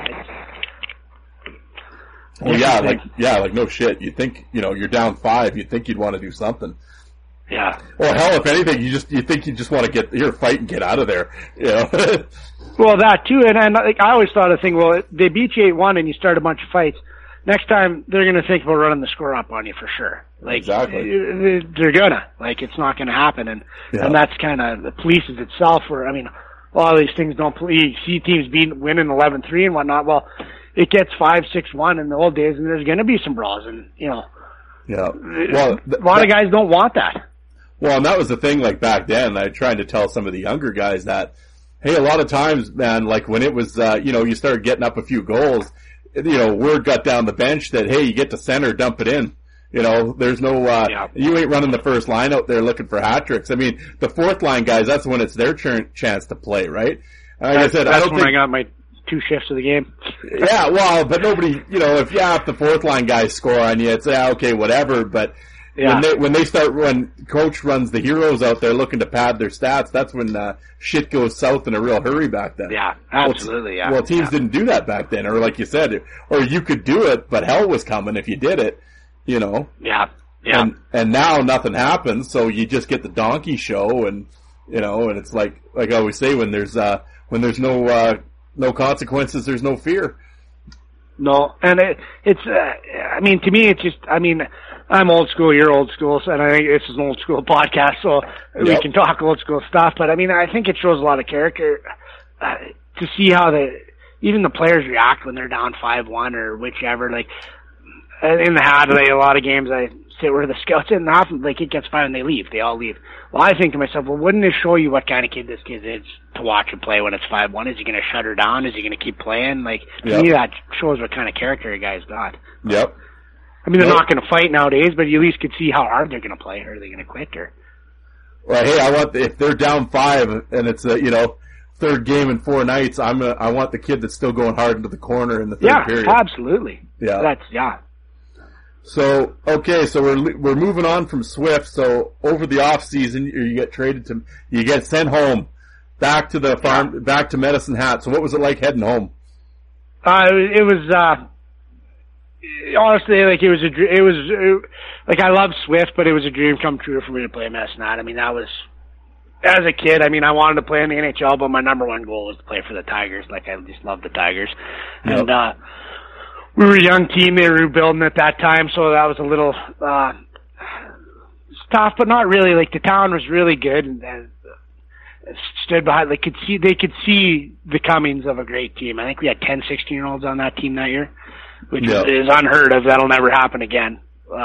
And good players. And we finished last, but like, we did pretty good. The young guys really had a lot of character, and I knew they were going to be in good shape in the future, for sure. Now, is that something, did you ask Swift to get traded, or did it just happen? Kind of, yeah. I didn't really ask. I kind of just happened. I didn't really request a trade, but it happened, so. Yeah, so you weren't, and then so like you said, you come home and, again, a tough team, man, in Medicine Hat. I mean, you had you and like Brad Voth and Conrad Brand and Scheffelmeyer and, so it's, kind of go, what's your, old Voth, there's another big dude, and he went he actually, he bounced around the minors a little bit and then kind of had a nice run over there in Europe and in Cardiff in the UK, and, he got like legendary status in Cardiff. Those fans still talk about him over there. He's another guy that's just a great character, just a real funny, great guy, positive guy. One of the hardest body checkers I've ever seen. Like, he just lay guys out. He was so big, and the team wasn't great. He took a lot of abuse from the fans and messed that on needily. And obviously he showed in the end, he had a great career. Yep. And, proved to everybody what kind of, a great player he was. He was a good fighter in junior. I saw him fight again later in the minors, and he got a lot tougher. Yeah. He worked at it, and like I said, just a real fun guy to be around too, just a real great character. Well, he's one of those guys, I can remember when he was 17, 18 in the league. I remember watching him, and it was he was like the puppy with big paws, right? Yeah. You knew something was there. It was just, you got to grow into it, and, you take some lumpings when you first start, but I mean, he certainly, he definitely grew it. He obviously took it serious, because he definitely... Yeah, he did. He was in Peoria when I was in Cincy, and they had a real tough team, and yep. he was a real, he was legit heavyweight at that time. Yep. What, there's a guy I didn't really see too much of. What was Conrad Brand like? Conrad he was tough, underrated tough too. He'd hang in there with anybody. He didn't, I don't know if he didn't I wouldn't say he didn't like to fight, or he didn't fight that often, but when he did, he could hang with anybody. Good hockey player, or super nice guy, just one of the nicest guys you'll meet. Just give you the shirt off his back. Just super nice guy. And he underrated too. He was tough. He'd hang with anybody. Nobody considered him a heavyweight for sure. I mean, we did on the Tigers, but he'd hang with McIntyre. I think him and McIntyre, had a real good fight one time. Yep. And then the other big dude back there, Scheffelmeyer. What's your opinion on him? Chef's another just a great guy. Him and I were stallies. He doesn't talk too much, but just a real genuine guy. Did his job. I don't know how many fights he had. He's the record holder for most penalty minutes, probably fights in Tiger history. Just gave everything he had to the Tigers, and just a real again super nice guy. Tough as nails, fight anybody. He filled out a little bit as he got older. Yep. And I never saw him when I was 20. I was gone, but I'm sure he was pounding guys when he was 19, 20, because he just filled out and was that he was just skinny when he was younger. That was the only thing holding him back. But yeah, like you said, grow into it, right? But yeah. Oh, I was going to ask you, and of course, as you were talking about all the 16-year-olds and the young kids, well, of course, a future NHL star, Jay Bouwmeester. What was Jay like as a 16-year-old? Jay was quiet, he wouldn't. Could you see Jay it, was though? super quiet. You wouldn't know. You'd have no just a humble individual. You'd have no idea that he was heralded as the next Bobby Orr, and he was unbelievable player, unbelievable skater. I mean, he made the World Juniors that year at 16 years old. Yeah. I remember Murray Craven was holding out for a contract. I think he was a San Jose, so he was practicing with us, and Murray was a good skater in the NHL. And I remember they were doing a one-on-one, and Jay was beating him backwards faster than Murray could skate forwards, by quite a bit.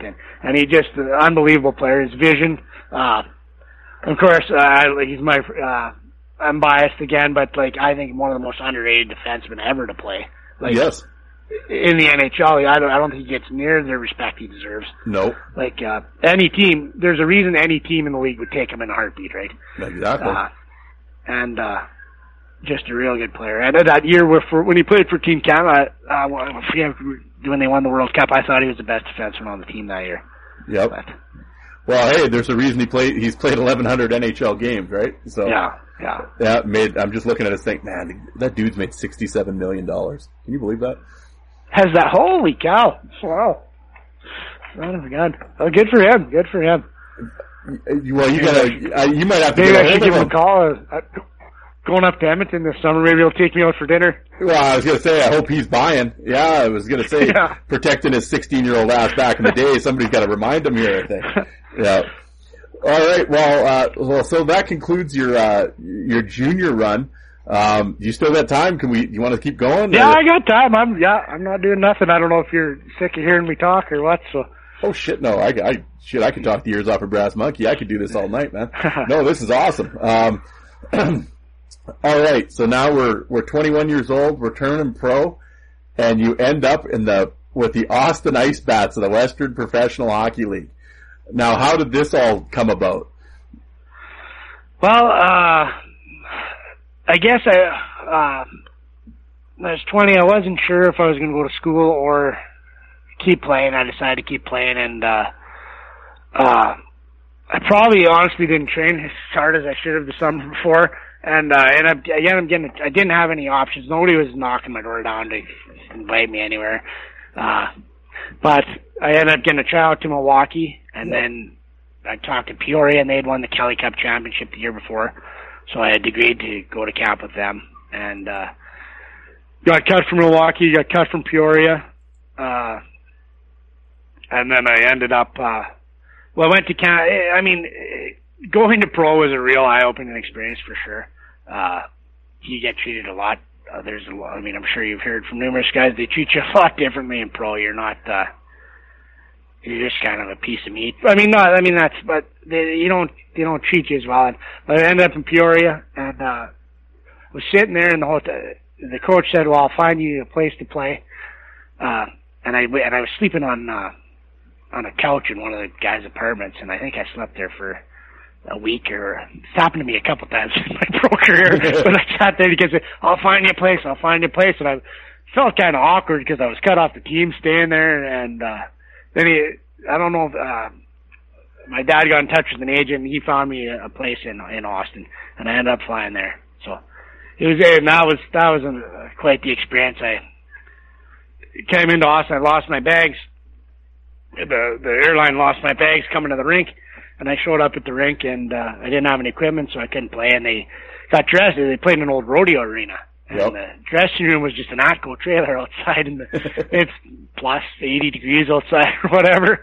And I show up, and I'm like, holy cow, what is this? And go to the rink, and upstairs in that rink, I mean, it was a fun place to play. Probably, a lot too much fun. But they had a bar, like a live band, and a bar right upstairs in the rink. And they play the game, and all the players go out there after the game. And coming from junior, you know, things are pretty serious, and you got guys, they're giving you drink tickets for beer and all that. And it was quite the experience going from junior to that. So, well, and like, were you? I know there's I've read it actually. There's a really good book out there called Zamboni Rodeo, and the author follows the Austin Ice Bats around for a year and documents it. Was that the year? No, that was before I got there. I've read that book too. It was a while ago I read that book, but that was before I got there. I was too young to be there, honestly. Like, it's too much fun. That city is it's unbelievable if you're looking to get in trouble and have fun. Like, it's a real great place.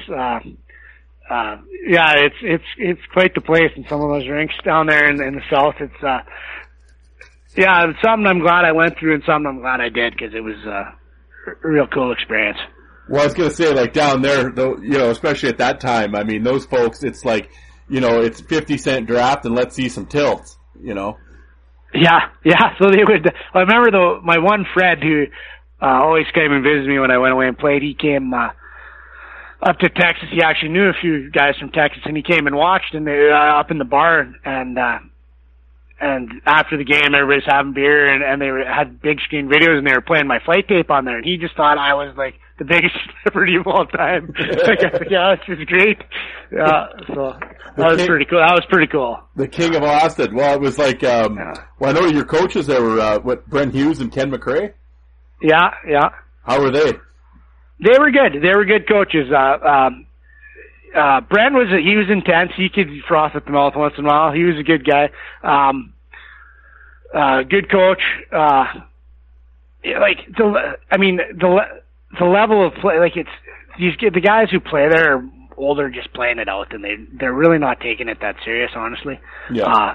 I was still the mindset that I could still make it, that I was going to make it, that I could still play, and I didn't always behave like that. Like, it's tough. It's a tough place to play, and we did too much partying and too much drinking, and but it was fun.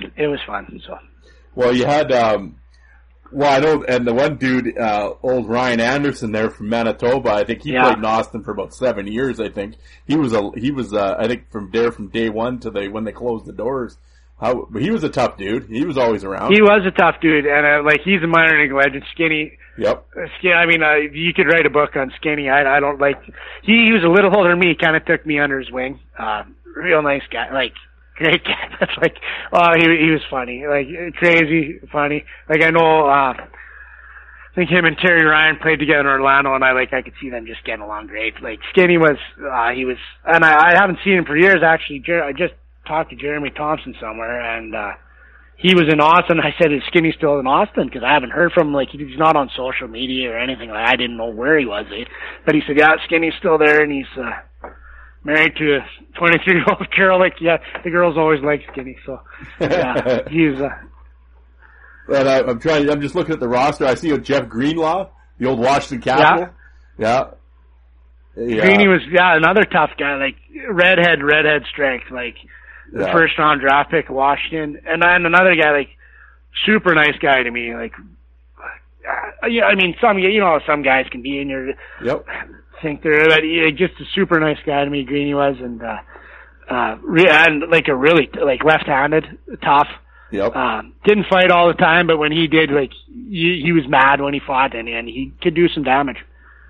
Well, just kind of going through your Austin tilts here, it was you had a few of the boys. You had, Clint Cabana, Schmier, and one guy I got to ask you about, old Winger, Brad Wingfield. Yeah, I see you fought him a few times. How'd those go? Yeah, Winger was probably the toughest guy in that league. I mean, it was a tough league for sure. I mean, guys would always be it's a tough league. You're coming and honestly, a cocky kid like me, I was like, well, these guys aren't as tough as the guys I fought in junior. I thought that, and probably a little arrogant my own part.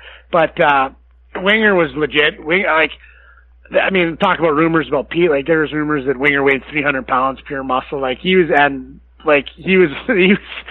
tough guy for sure. Yeah, he was probably the toughest guy in that league. Yeah, there was some tough dudes that were I know you fought. There's another guy that was around. He played forever in the Iron League. Goose. Yeah. Goose. Yeah, he was a tough guy for sure. Yeah. He kind of. I don't know if I can remember correctly. I think he kind of got the best of me once I slipped or whatever, and that never sat well with me.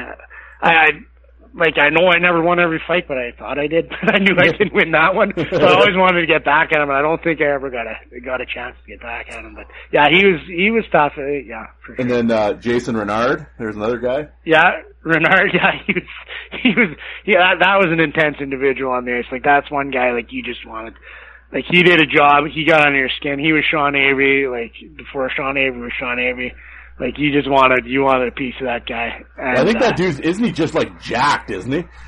That's what I've heard. I don't know. I only saw him as hockey coming on, but, he played hard. He was a legend too. I don't know, it's a podcast or whatever, and he's probably heard, his nickname was Retard Renard. That's not politically correct or whatever, but he played hard, and, he was a minor league legend for sure. Yeah. Oh. Absolutely. I think I might have to put him in the next minor league mayhem tournament. Yeah. I think after all this, I think he had 400 penalty minutes every year, didn't he? He was insane. Yeah. I was just kind of, there was the other guy. I didn't, you fought him too. Sproat. Jim Sproat? I did, yeah. That dude was around. Going back to that, talking about being down, it meant nothing. I think we were out of the playoffs. And I think it was game 7 or whichever game we got eliminated. We were down. It was the last game, and I was like, "Well, I don't care. I'm fighting this guy." And the coaches didn't really like that, but I would, I was competitive, and I didn't like to lose. And I'm like, "Well, somebody's going to pay for this." So I went out and fought Sprott, and he was a big tough guy for sure. Yeah, he did it a long time. Yeah. So So we wrap up in Austin, and now we're rolling over to Cali into Bakersfield. I will say, you always wanted. Was it your intention to always go somewhere warm? No, it wasn't. I just got lucky that way. Yeah. How was that? What was your opinion? So you go to the West Coast Hockey League, to the Bakersfield Condors, and I can't see anything bad. I can't see anything being in Cali being bad. How was your time in Bakersfield? It was good. It was real good. Bakersfield's not like what you typically would think of California. It's it's a real great town. It's a real blue collar town. Lots of cowboys, lots of agriculture. I think at one time was the number one oil producing county in the United States. Like, there's pump jacks in the parking lot, and actually there's mountains right around the whole city. And I didn't even know they were there, I think, till a month after I played, because all the smog comes down the valley and settles in Bakersfield. But I mean, it is a real nice place. It is, the people are very nice there, and it is beautiful when it's not smoggy. So. Yeah. So you kind of, so you fight Yablonski a few times, you fight Spenrath a few, Greg Spenrath, there's another guy. I think that guy fought, like, everyone, all the time. Yeah. Old, the Viking. Yeah. How did the tilts against Spenrath go? I think they were, pretty even. He was a tough guy. I think I kind of had to, like, a lot of guys, I was still pretty young at that time. I kind of had to egg guys on, and I don't think that, like, there wasn't a whole lot of fighting in that league. I don't know how many games I played. I think I ended up with 19 fights, and I think I was close to leading the league, because there wasn't a lot. Now, I could be wrong, but I'm pretty sure that's what it. Well, I know I was leading the league. Like, I know on Drop the Gloves, I don't think it obviously doesn't have. Yeah, no, it doesn't have, for the minor, like, because I've looked at it, they've got all the junior in the minor, they're missing. Yeah, they're missing quite a few not in the minors, but there was, like, Brad Booth, I fought him a few times that year, too. Did you ever fight Ashley Langdon? I don't think I did. No, I didn't fight Ashley. I always wanted to fight him. I don't think he'd fight me. But, yeah, no, I didn't fight Ashley. I fought, what was that other big defenseman they had? Serge Crochetier I fought. I jumped out of the penalty box to fight him after I fought their one guy. Well, I see you fought Stroshine. Yeah, Stroshine. That's what I'm thinking of. Stroshine, yeah. But, yeah, no, that was a tough league. Like, the hockey-wise was a lot better than the Whipple. Yeah. Like, there was a lot more, because it was California, and there was a lot of guys on the bottom end of their career with NHL experience and whatnot who were kind of just playing it out and getting paid. I think they paid a little bit more. So, like, the hockey was pretty high level hockey. It was actually really good hockey. Yeah. And there were a lot of tough guys. Like, San Diego kind of had, like, they kind of wanted to be a goon squad, and they had, Langdon ran around, and, I mean, I don't know Ashley Langdon from a hole in the gun. Like, I don't know if he's a good guy or not. I mean, I always tried to fight him, and I couldn't get him to go, but. He, he was right. He played in the Quebec League for a while. He's a pretty tough dude. Him and, well, now, why can't I think of his name? A little shit that played in the dub. I loved him. Oh, goddamn. Oh, Willis. Tyler Willis. Yeah. Him and Willis just beat the tar out of each other one night. I put the video up on my YouTube channel. It's an awesome fight. And and then then you run into your old boy Yabo again a couple times, and those videos are up. I put those up. Those are really good fights actually with Yablonski. And then and you fought Terry Ryan actually as well. That was a good fight too. Yeah. Yabo was tough. Yabo's a tough guy for sure, and he's another guy. It's like, I don't know him at all, but very respectful guy. Like, he's like, from when I played with him, like, just a good guy. I mean, I talked to him a little bit after, and just seems like a nice guy. I don't know him really, but. Yeah, everybody. I met him once. That was a long time ago. But yeah, everybody I've never heard anybody ever say anything bad about him. Put it that way. And just going through the roster, I had talked to you earlier about this, but one of the guys you played with was infamous, and unfortunately we, the world lost him at far too young. But the late Sasha Lakovic, what was old the Pitbull Sasha the Masha like? Sasha was, he was interesting. He was a character. Like, he might have been the character of all characters I ever played with. He was an interesting guy, a good guy. He kind of took me under his wing initially. Like, I really respect him because he played in the NHL, and I really looked up to him and kind of wanted to learn what I could learn from him. And he was good that way. He took me under his wing and, just ripped. Like, he was just like, built like a bodybuilder, like just ripped. And, he came into Bakersfield like a whirlwind. Like, I think they got him kind of in response to San Diego, and, they had a tough team and they were kind of running us around, and our coach didn't like fighting. He didn't like fighting. I'll make no, like, I'm not going to name his name, but he wasn't my favorite guy in the world. So you've got Sash, and Sash I think he beat up Ashley Langdon right away, and then he beat up, there's a big guy, played on Long Beach. He just pounded him, and then he was on a roll. I don't even know if he had any fights, but he was winning fights and winning them pretty decisively. And he was really into kung fu at the time. Yes, and he'd tell me about all this kung fu. And like, it was hilarious, actually. I don't want to talk ill about him because he's not around, and I'm not talking ill about him. I'm just telling stories, and they're funny and interesting. I don't think, but like, he was kung fu, and I mean, it's kind of been proven. UFC that kung fu is not the most useful martial art in the world, but he was in it, and they had shirts made with Sash's hands on them, and the fans loved him, loved him. Like it was crazy. Like, they just fell in love with him because he loved it. Like, he loved being the star, and he it was pretty good. That was a different team. It was a real different team. They the majority of the guys on the team had come from Topeka the year before. And they were a real close unit, and it was kind of hard for, like, me and Sash and some of the guys who weren't part of that group to fit in. It was a difficult team to be on in reality, and the coach was different. Well, let me talk about minor league. Tell you a funny story. So first day I show up to camp, walking in with my equipment, coming up to the rink, and there's two guys smoking in the front door. And I'm like, oh, what are these guys smoking here for? And go out, and the guys, hey, how you doing? What's your name? I'm Josh. The guy's got a smoke. Say, I'm the coach, and the players.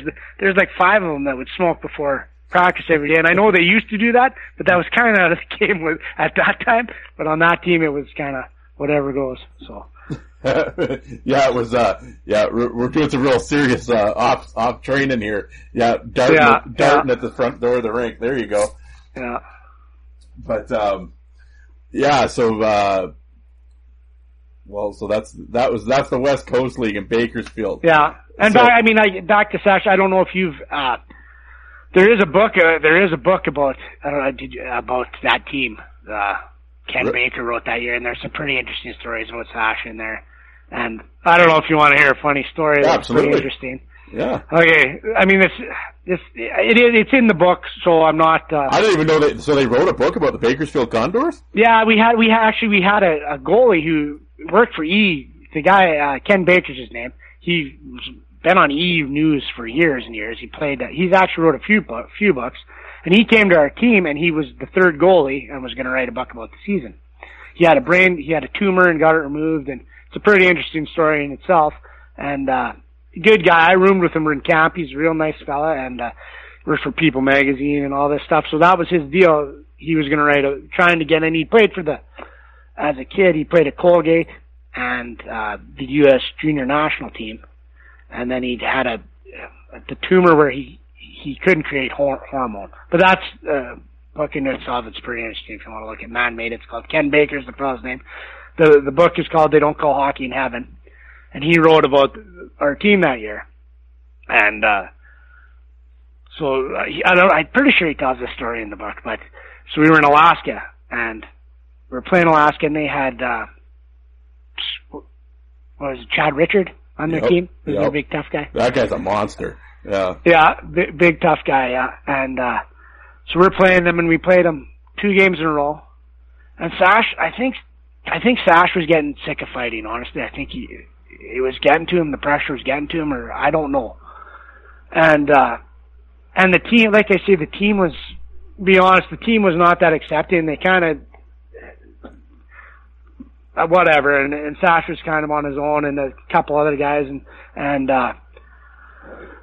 so Sash comes up with this idea before this is at the time of the XFL. Yep. So he's talking to all of us before the game, and he's talking to me, and he's got this idea. He wants to turn the West Coast Hockey League into the XFL of hockey. So, so he's like, yeah, we're gonna do these fake fights and all this stuff and all this like wrestling stuff, and I'm like, I was looked up to Sash, and I was just like, okay, whatever, Sash. Like, I wasn't gonna do it, but I was like, okay, whatever, Sash. And I think guys were kind of like, what's going on here? And so in the first period, he fights Richard, and they have a fake fight, and everybody could tell it was fake. And we're like, what the hell is going on here? And then I think that, I don't know if they had one or two, but they had another one. And then between periods, and guys, finally our captain said, like, Sash, what's going on here? Like, what's going on? And Sash, I don't know. And it was pretty funny and interesting and bizarre, to say the least. Oh, yeah. And just kind of, it's a funny story on the roads of the minor league, the things you see and the things people try. And I mean, Sash was a character, like, he was probably onto something, honestly. He was probably onto something, but, I guess some of the guys still thought it was pretty serious hockey, so. Well, I was gonna say though, if you actually did that right, and you kind of worked the fights, but didn't let the crowd in on it, like let them still believe, and you kind of make it, almost like pro wrestling. Yeah. Well, they say, like, I don't know, you know more about the Quebec League than I do, but they say that was kind of happening there, wasn't it? Or? No. No, those are real fights. They, yeah, they were real, but they were set up, like. Oh, yeah. Weren't they? Yeah. Like, I've heard that from a few guys. Oh, yeah, no, it was get your two fight. Well, because a lot of teams paid per fight. Yeah. And they pay cash, right? So yeah, it was, okay. It was completely all set up. Oh, definitely. Yeah. Oh, that was, since we're talking about it, were you ever contacted to play in that league? I was actually, it's a funny story too. So I think, who was I with? Bakersfield or Cincinnati? And I was spent for 9 games. So I was going home. I was with Bakersfield actually. So they said, okay, you can fly home for Christmas. It was during Christmas break. So on my way Hold on. Did you get suspended on purpose so you can go home for Christmas? I didn't, but you know what? I wasn't that upset about it. Yeah. You were asking for a receipt. It was a different team. Yeah. I honestly wasn't, like, it was a different situation at Bakersfield team. But I wasn't that upset that it was Christmas time. I was happy to see the boys anyways. But, no, it wasn't intentional. It wasn't intentional. One of the guys was getting beaten. I jumped out of the penalty box and helped him. He wasn't the nicest guy on our team, and he's an older veteran that kind of liked to abuse the younger guys. But I ended up helping him anyways, so whatever. But, yeah, so anyways, I was on my way home, driving to the airport, and I can't remember which team contacted me. It was whoever Steve McIntyre was playing for. He had told them to call me. Sorrel. So I think I was pretty sure I was leading the West Coast in fights at the time. Or, I can't remember, whatever. I can't remember which lead I was in, but, and he said, well, how many fights are you getting in? He says to me. And I say, one every 2 games, which wasn't true. I wasn't getting in that many fights, but I just thought I'd tell him that. And he says to me, oh, that's it? What kind of a psycho league is this? I'm thinking to myself, like, no thanks. And then he listed off all the guys on the team, and I was like, legit, like 10, 15 legit heavyweight guys. Yep. Like, holy cow, like, at the time I was still, I think, only 22, 23. I thought I still had a shot, so I was like, well, no, I don't want to do that. But sweeten the deal, like you said, offered to pick me up with a limousine with strippers in it and all this stuff, and like, holy cow, yeah, it was quite the deal anyway.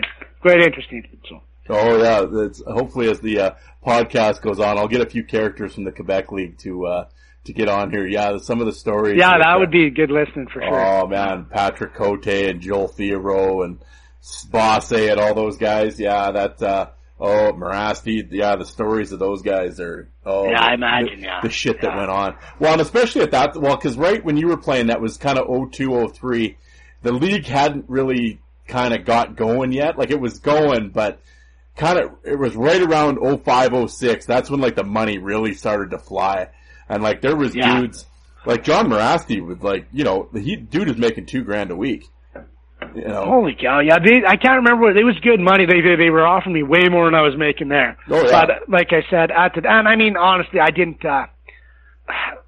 Like I like fighting, but I didn't really want to be part of that. I didn't. Yeah. Well, I remember talking to Mel Engelstad about it, and I mean they wooed him, and they were throwing buckets of money to get old Mad Mel to come down there. I mean, he would have been a hero in Quebec, but even he was like, Jesus, that league's too crazy, man. You know, like. Yeah, it's a sideshow. I mean, there's doing things and there's hockey, and I mean, you still consider yourself a hockey player, and you start doing that, it gets a little gray.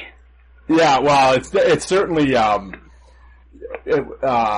it's different, right? You definitely different. can't. Yeah, I mean, you have to kind of view it, it's almost like an altered reality. Like it's, it's a little, but the one thing that people do say, that is untrue is a lot of times, like it always has the reputation, well, obviously, deservedly, the reputation that it has, but a lot of people go, oh, it's a beer league.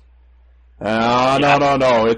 There's a lot, once the fighting is over and they decide to play, there's some really good players in that league. Yeah, other than the 15 legit heavyweights. Yeah. Like, I know a few good players that played in that league, like, good. Like, I was like, how are these guys even, like, do they have an understanding that nobody's going to touch them or what? Like, well, I mean, like, that one team, the one year, the Quebec Radio X team, I mean, they had $1 million payroll. Holy cow. But I mean, you had like, well, at the time you had like Sylvain Blouin and Remy Royer, and you had Eric Fichot in net, who legitimately was 2 years removed from the Islanders, you know, and like a lot of the French guys that played in Europe came back, so they could come home, right? Sleep in their own home, sleep in their own bed every night, and you're making like, you know, $1,500, $2,000 a week, play 2 games, no practices, the trips are all short. And a lot of times at that point, you could get on with your life and like kind of get a real job, you know, or some guys went to school and you know, and then all of a sudden you're working a real job during the day and then you're making $2,000 a week playing hockey. I mean, you're farting through silk. That's some pretty sweet money. Yeah. But the thing is, if you were going to be a fighter, you had to, it was understood that you're fighting twice every game, and there's no. Yeah, you did. They didn't make it easy. You had to earn your paychecks. Oh yeah, and it was funny because the fighters were like the sought after players. Like if there was a huge trade, it was like the 2 tough guys got traded. It wasn't Johnny Goalscorer. Nobody gave a shit about that. It was like, no, let's load up and see who we can get. But so your final year, 02-03, you roll into Cincinnati, into the East Coast League. So. What was your dealings like in Cincinnati? It was good. Like Cincinnati was a really good group of guys. Really good group of guys. The coach was a good guy, Malcolm Cameron. He was a really, really nice guy. Good coach. Pretty tight knit group of guys. Is there a big city? Real big city. I probably pissed off a lot of drivers on the freeway, I know, but it was fun, and we had some, like, we ended up having a real tough team there too, because like San Diego before Peoria just threw the atomic weapons, they had like a super, super tough team. They had Gillies, Yablonski, Voss, Anthony Belza, who was a tough guy. Like, they had a super tough team too. So in response, we kind of got a lot tougher. We had Norrie and Belak, Bob Crummer, Terry Ryan. We had a tough team too, and a pretty good team. Actually. Nick Bootlin was playing there too, huh? Yeah, Bootlin too. Yeah, he was tough. He was game for sure. Yeah. Oh, I was going to ask you. I was just noticing now you had Mike Henderson playing there. Yeah. That's a different guy. I thought that was the guy. Yeah, it's different Mike Henderson. I'm like, is that the guy from Laval? No, that's not the guy from the Chiefs movie. No. Because that guy from the Chiefs, Henderson, he played. Can't remember where he played. I thought it was East Coast League. Anyway, I see Garrett Prosofsky was there too. I know Garrett. Yeah. Old pro. So well, like you said there, my boy there, Terry Ryan, you played with TR. What was that like? How was Terry? TR was good. Honestly, one of the most charismatic guys I've ever met. Like, just bring a room together, funny, He can tell a story. stick up for you. Like, I knew him, like, he'd played in Idaho with Chris Graff. Yep. So when we'd played them, we kind of got together and had a couple drinks at a restaurant. Just the nicest guy, and I'd kind of looked up to him. I mean, he's not that much older than me. I don't think a couple of years, but from watching him play junior, I'd really looked up to him. And just a real nice guy. Told the funny, like, you got to get, like, his stories. You got to tell he's got the funniest stories. Like, he should be in show business for sure if he's not already. Just a good guy, good team guy, do anything for you. Unfortunately, that year he was having a lot of knee troubles, I think, and it was really bothering him. And they ended up getting rid of him, I don't know, halfway through the season or something. But definitely grateful that I could play with him and say I played with Terry Ryan for sure. So. Yeah, well, he's got some stories, and I've always said this, and and I've got to, as Twitter's gone, I've talked to Terry privately a lot, and we've got to get him on the show too. I mean, what a storyteller! But it was, I've always said how that guy doesn't have a show on Sportsnet. Yeah, I don't know. Is like criminal, like with the amount of like some of the goofs they've given shows to, and it's like you can't really like. Oh, he'd be great. Yeah, he'd be fly. I can't believe he hasn't either. It's crazy. Like, yeah, I mean, he actually knows what he's talking about a little bit. Well, of course, so. yeah. What? So, well, we're just kind of we'll quit. I've taken up a lot of your time here, but no worries. No worries. I was I might have to turn this into a two-parter here. We're really well, not really. I guess we're at an hour and a half. Yeah, people probably tuned out a long time ago anyway. So. Well, we're talking. I'm enjoying this. So what the hell? Yeah. But your first fight in Cincy, I was going to ask you, was against Brandon Fleener. He was a big dude, man. I've seen a lot. He was a big dude. He was a big man. Like, I remember, like, I don't have any videos of those ones, but I remember it was a good fight, and I just remember he was, how strong he was. Like, he's a big, strong man. He was one of the top heavyweights in the East Coast that year for sure. I'd never, because he didn't play in the dub or anything, I'd never really heard anything about him before. I just kind of saw he was their leading heavyweight guy, so I went out, or he went out, whatever. We ended up fighting, and he was a strong, tough guy. Yeah, so I ended up actually playing with him in Toledo. I ended up in 2 games in Toledo, and he was there, and real quiet guy, but real nice guy. Yeah, he played in the BC League. With Chilliwack and Langley. I have a few of his BC fights up, and him and Langdon, I think we're on the Chiefs together. I mean, what a duo that would be in BC. Fleener and Langdon coming after you. But another guy he fought, who's a really big dude, was TJ Reynolds. Yeah. TJ was tough. Like, there's a couple punches I remember in my career, and TJ gave me a pretty good concussion. And he was I did not see him fight. I didn't know what he was about. I didn't have like great respect for him. I should have, definitely, because he dinged me good, and I was concussed pretty good after that one. Him and the only other guy that hit me that hard was Jordan Fladell, actually, in Moose Jaw. And he was a tough guy for sure, TJ. Well, and then your last fight of your hockey career was against a legend. Do you know who it is? Do you remember? Yeah, I remember. Yeah, it was Denny Vial, yeah. Yes, sir. How'd that go? Good. There's a funny story about that. So, our coach, Malcolm Cameron, had coached Denny the year before, or at some time before. So we're sitting in the dressing room at practice, and we got to go to Carolina, wherever it was. I forget, Carolina, I think, where they played. And we're all sitting in the dressing room. He rolls in a VCR like your old elementary school days on wheels into the dressing room.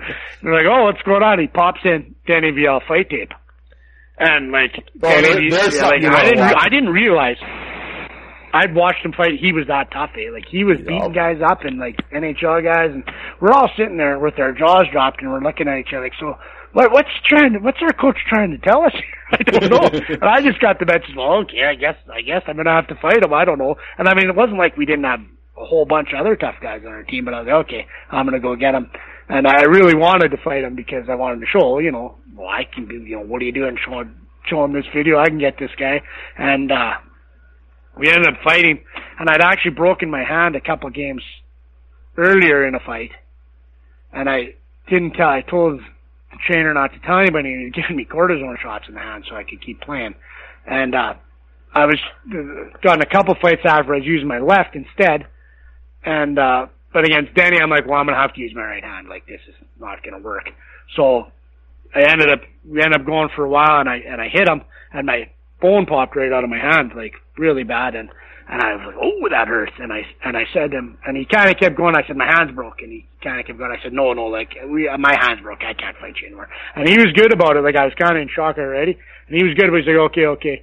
And the ref came in and looked, and the bone was sticking right up and whatever, and real bad break. And he's like, oh yeah, they took me right off. Or took me to the penalty, I can't remember. Took me off in the penalty box.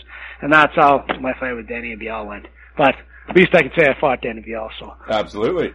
Yeah. And, well, so then after that, you end up in Toledo for the 2 games. And was that just the end of the year, or was it just, did you just have enough and call it a day, or? Well, actually, how that worked, that's more minor league stuff, minor league chaos going on. Actually, what happened was in Cincinnati. Like, I started out in Little Rock, Arkansas. They released me. Cincinnati, coach from Cincinnati, okay, we want you in Cincinnati. So I show up in Cincinnati, but they still had too many guys. So I said, you gotta wait around for a little while till we get rid of a guy. And again, I was sitting on a couch, playing on the team. At least practicing this time. He's like, we're gonna get rid of somebody and bring you in. So okay, they did that, brought me in. I played, I don't know how many games. They ended up releasing me. And Toledo picked me up right away. So I went to Toledo. And I really like Cincinnati. Like, I really like the guys there. I really like that team. So I went to Toledo, played 2 games. Claude Noel was the coach there. He was a good coach. They released me. I don't know why. After 2 games. Because, like I said, that's how they treat you in minor league. Like, well, that was one thing that really bothered me about minor league is they pick guys up for 2-3 games, get rid of them. 2-3 games, get rid of them. 2-3, and they do it all over. Like, I mean, I call it chaff for chaff. Like, so you're not really making your team better, but what you're doing is just making life hard on guys. And if a team actually would show loyalty to a team, those teams were the teams that actually did a lot better, I thought. But every team did it. I don't know why they did it. They had to make it look like they were trying to get better. I don't know. But, so I went to Toledo. They released me after 2 games.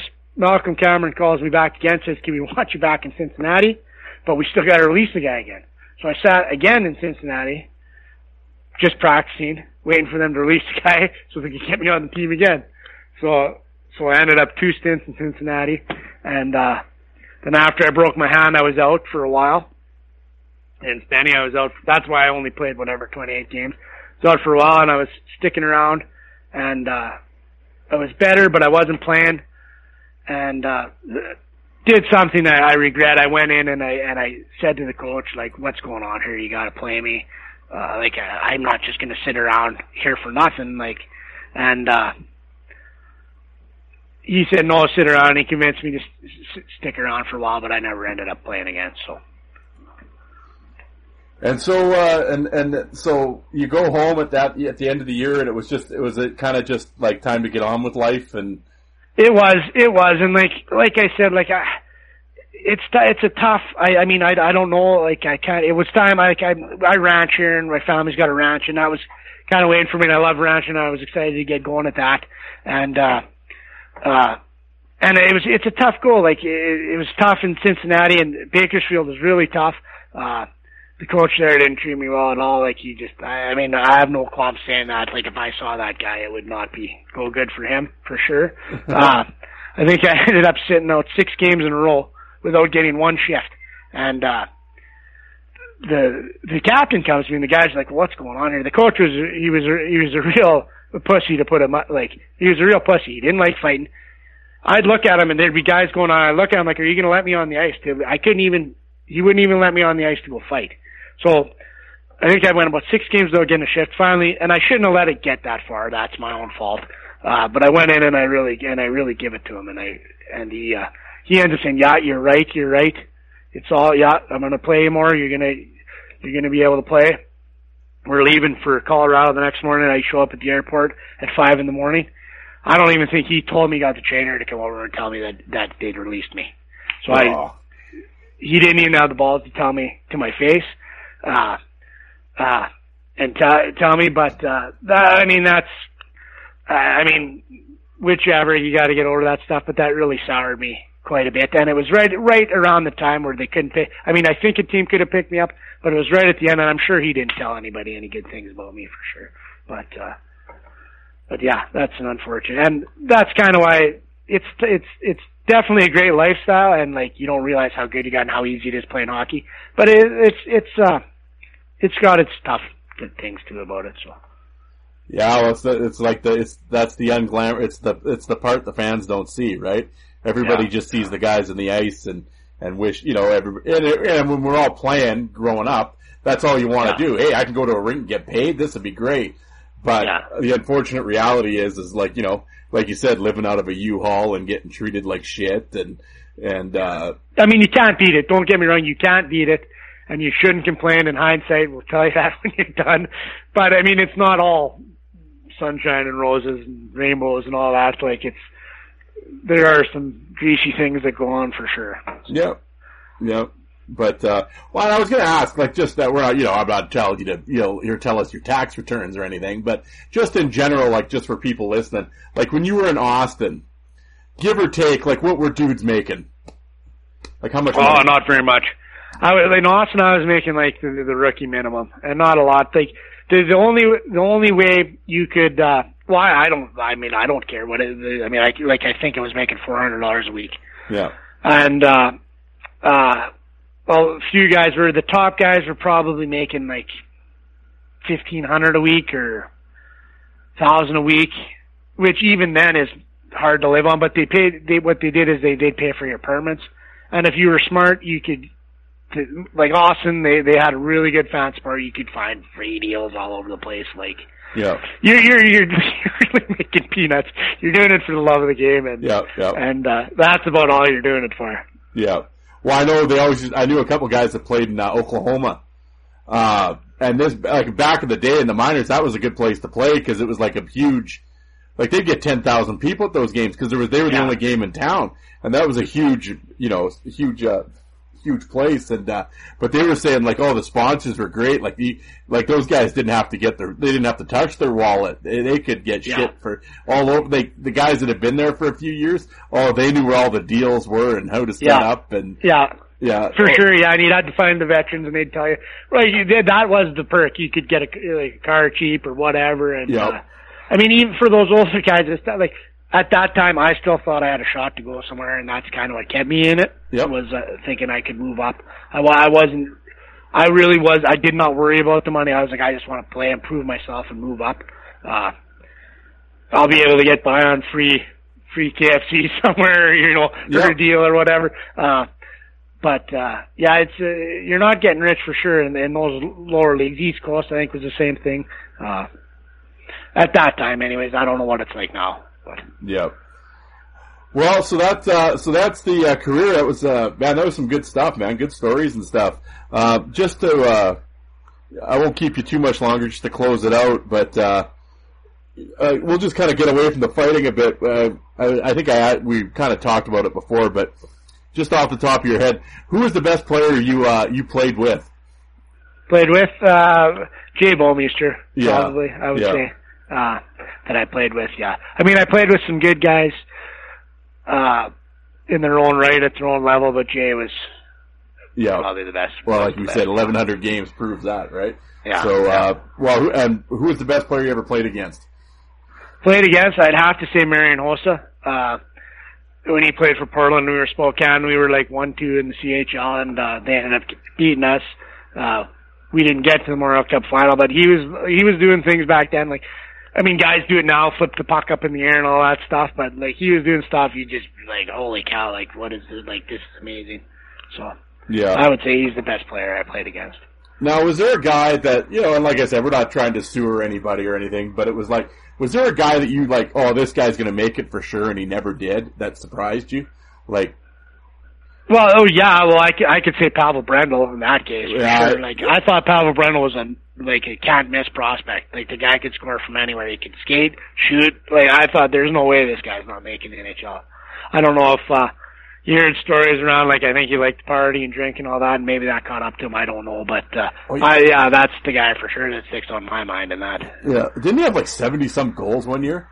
Yeah, it was crazy. Like he'd score. Like honestly, like the guy could do it all. Like on the power play, they just set him up in the slot, and his shot was unbelievable. And he beat you with the speed on a breakaway. Yeah, I think he had 70, 76 goals. Or, yeah, it was crazy. It was crazy. He scored from anywhere. It was like Brett Hull with wheels. Like I thought, this guy's gonna be unreal. But I don't know whatever happened to him. I'm not sure. I don't even think he played that long in Europe, did he? I don't know. I can't remember. I remember he was kind of in Philly for like a second, and then you never heard from him again. You know, it was, but yeah, I remember when he came to Saskatoon a couple times. It was like son of a bitch was on a breakaway every shift. It seemed like he'd sort of camp out at center ice, and next thing you know, he was gone. Right? Yeah, and it was he was Calgary had, man, what a lineup they had when he was there. Yeah, they had a great team that year. Yeah. Oh, there was another guy in Calgary I wanted to ask you. I know you fought him a few times. I didn't ask you before, but that Ryan Anders. Yeah. I think I only fought him once in Swift. He was a tough guy for sure, and I was another guy. He was about my size, so I was really looking forward to fight him. And we actually had a really good fight. I don't know. We had a really good fight there when I was with Swift and he was with Calgary. It was for some reason that one sticks out in my career. I always remember that one. It was a real fun one. Yeah, I was always a fan of Anders. He kind of bounced around a little bit, but he was and he'd fight anybody too. Like he wasn't the big. I mean, he was thick, wasn't tall, but tough player and fight anybody and honest player. Yeah. Well, we'll kind of wrap things up. I'll just ask you you kind of made mention of it before, but what, like, do you watch it all anymore, or are you kind of, do you pay any attention to hockey anymore? I do. Like, I do. You know what? My kids are playing and I'm coaching. I've been watching, I've always watched the Tigers, and WHL and minor, like I coached, midget for a little while and, I've always watched the NHL. I watch playoffs. I don't religiously follow it. I do more now that my kids are into it. I'll watch it. And now that I'm coaching, just to kind of, it's different. It's a different game. It's not going to be what it was. No. In the past. I don't know if that's good or bad. I don't know. For what we know now about concussions and whatnot, I kind of understand the way it's going. Is it as entertaining to guys like me and you? No, absolutely not. No. But it's still the speed and the skill of it. I've kind of really learned to appreciate that and kind of watch that. And I watched a lot of playoffs this year, and you know what? I was entertained. So maybe I'm coming back. But I was like you for a while, where I really didn't watch a lot of it, but it's certainly I mean, what the kids can do nowadays is amazing, though, isn't it? It is amazing. It's a different skill. They're different mindset, like different players. It is amazing. And with coaching young kids, like I've really personally got into the skills aspect and how to coach that, and gained appreciate like the knowledge that's out there and the coaching that's available now. Like I'm just like, oh God, if I could have had this when I played, I might have been able to do something, right? But or the knowledge and training, or just how they train now, right? Yeah, and just I mean, and back then when we played too, like it's just different now. And I mean, kids got to do that to keep up.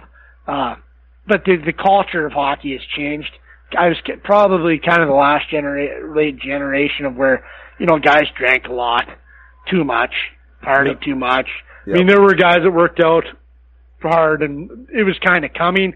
But in the minors, for sure. I remember the first bus trip I had in Austin. We're coming home, and the coach like, yeah, let's stop for beers. And I'm like, what? We're stopping for what?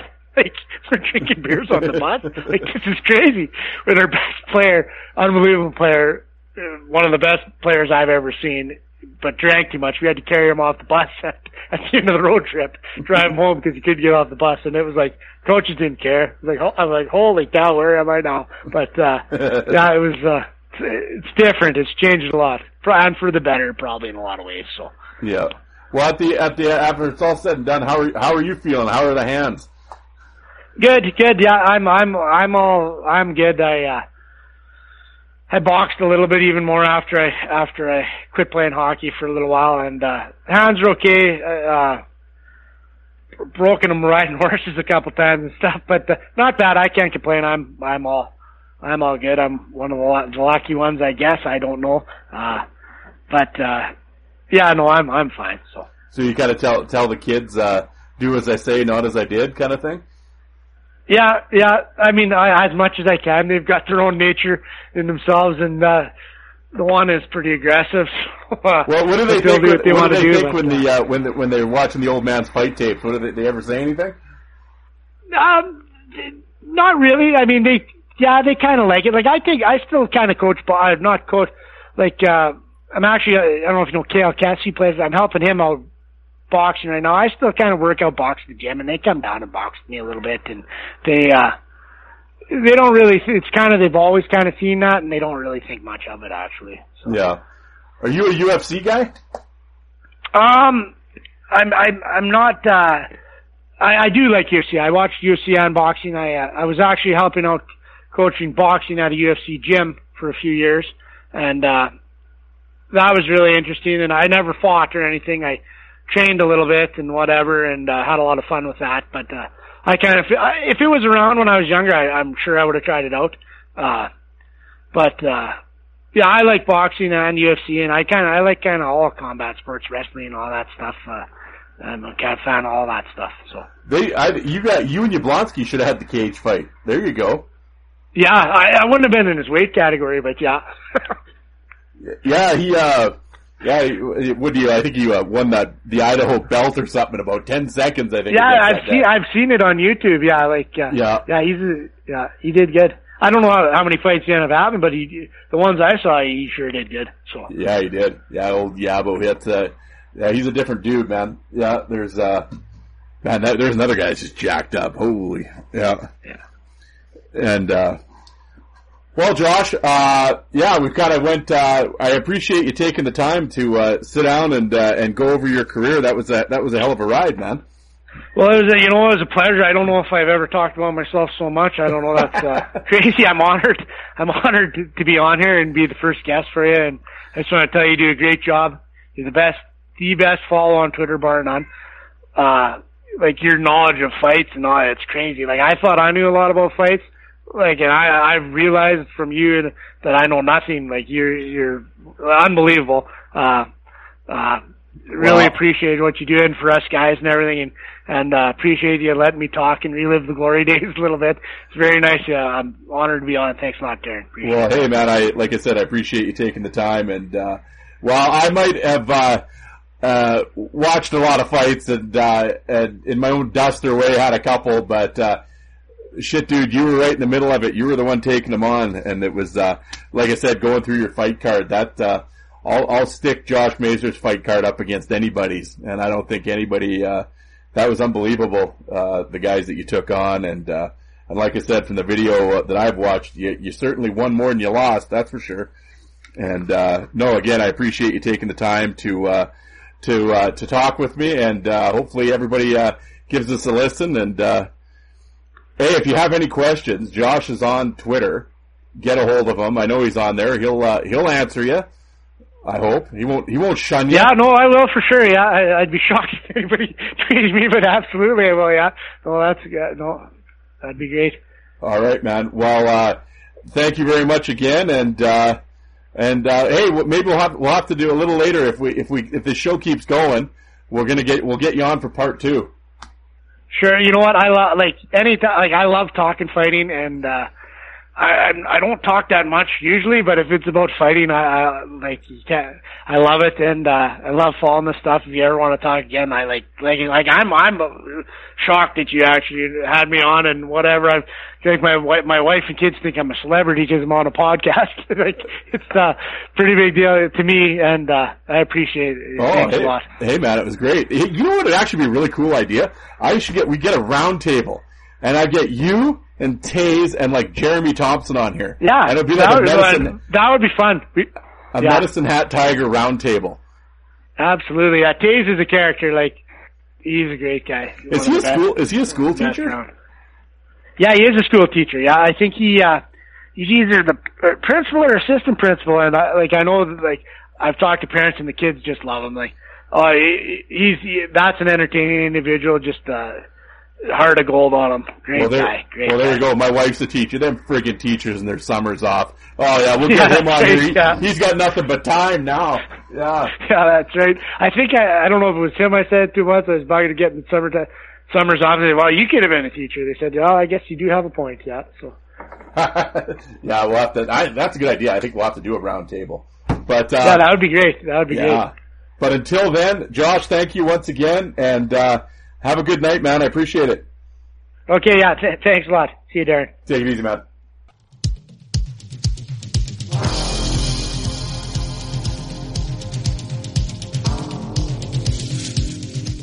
And you people that don't like fighting, how many of you did you walk out and get a coffee while that was on?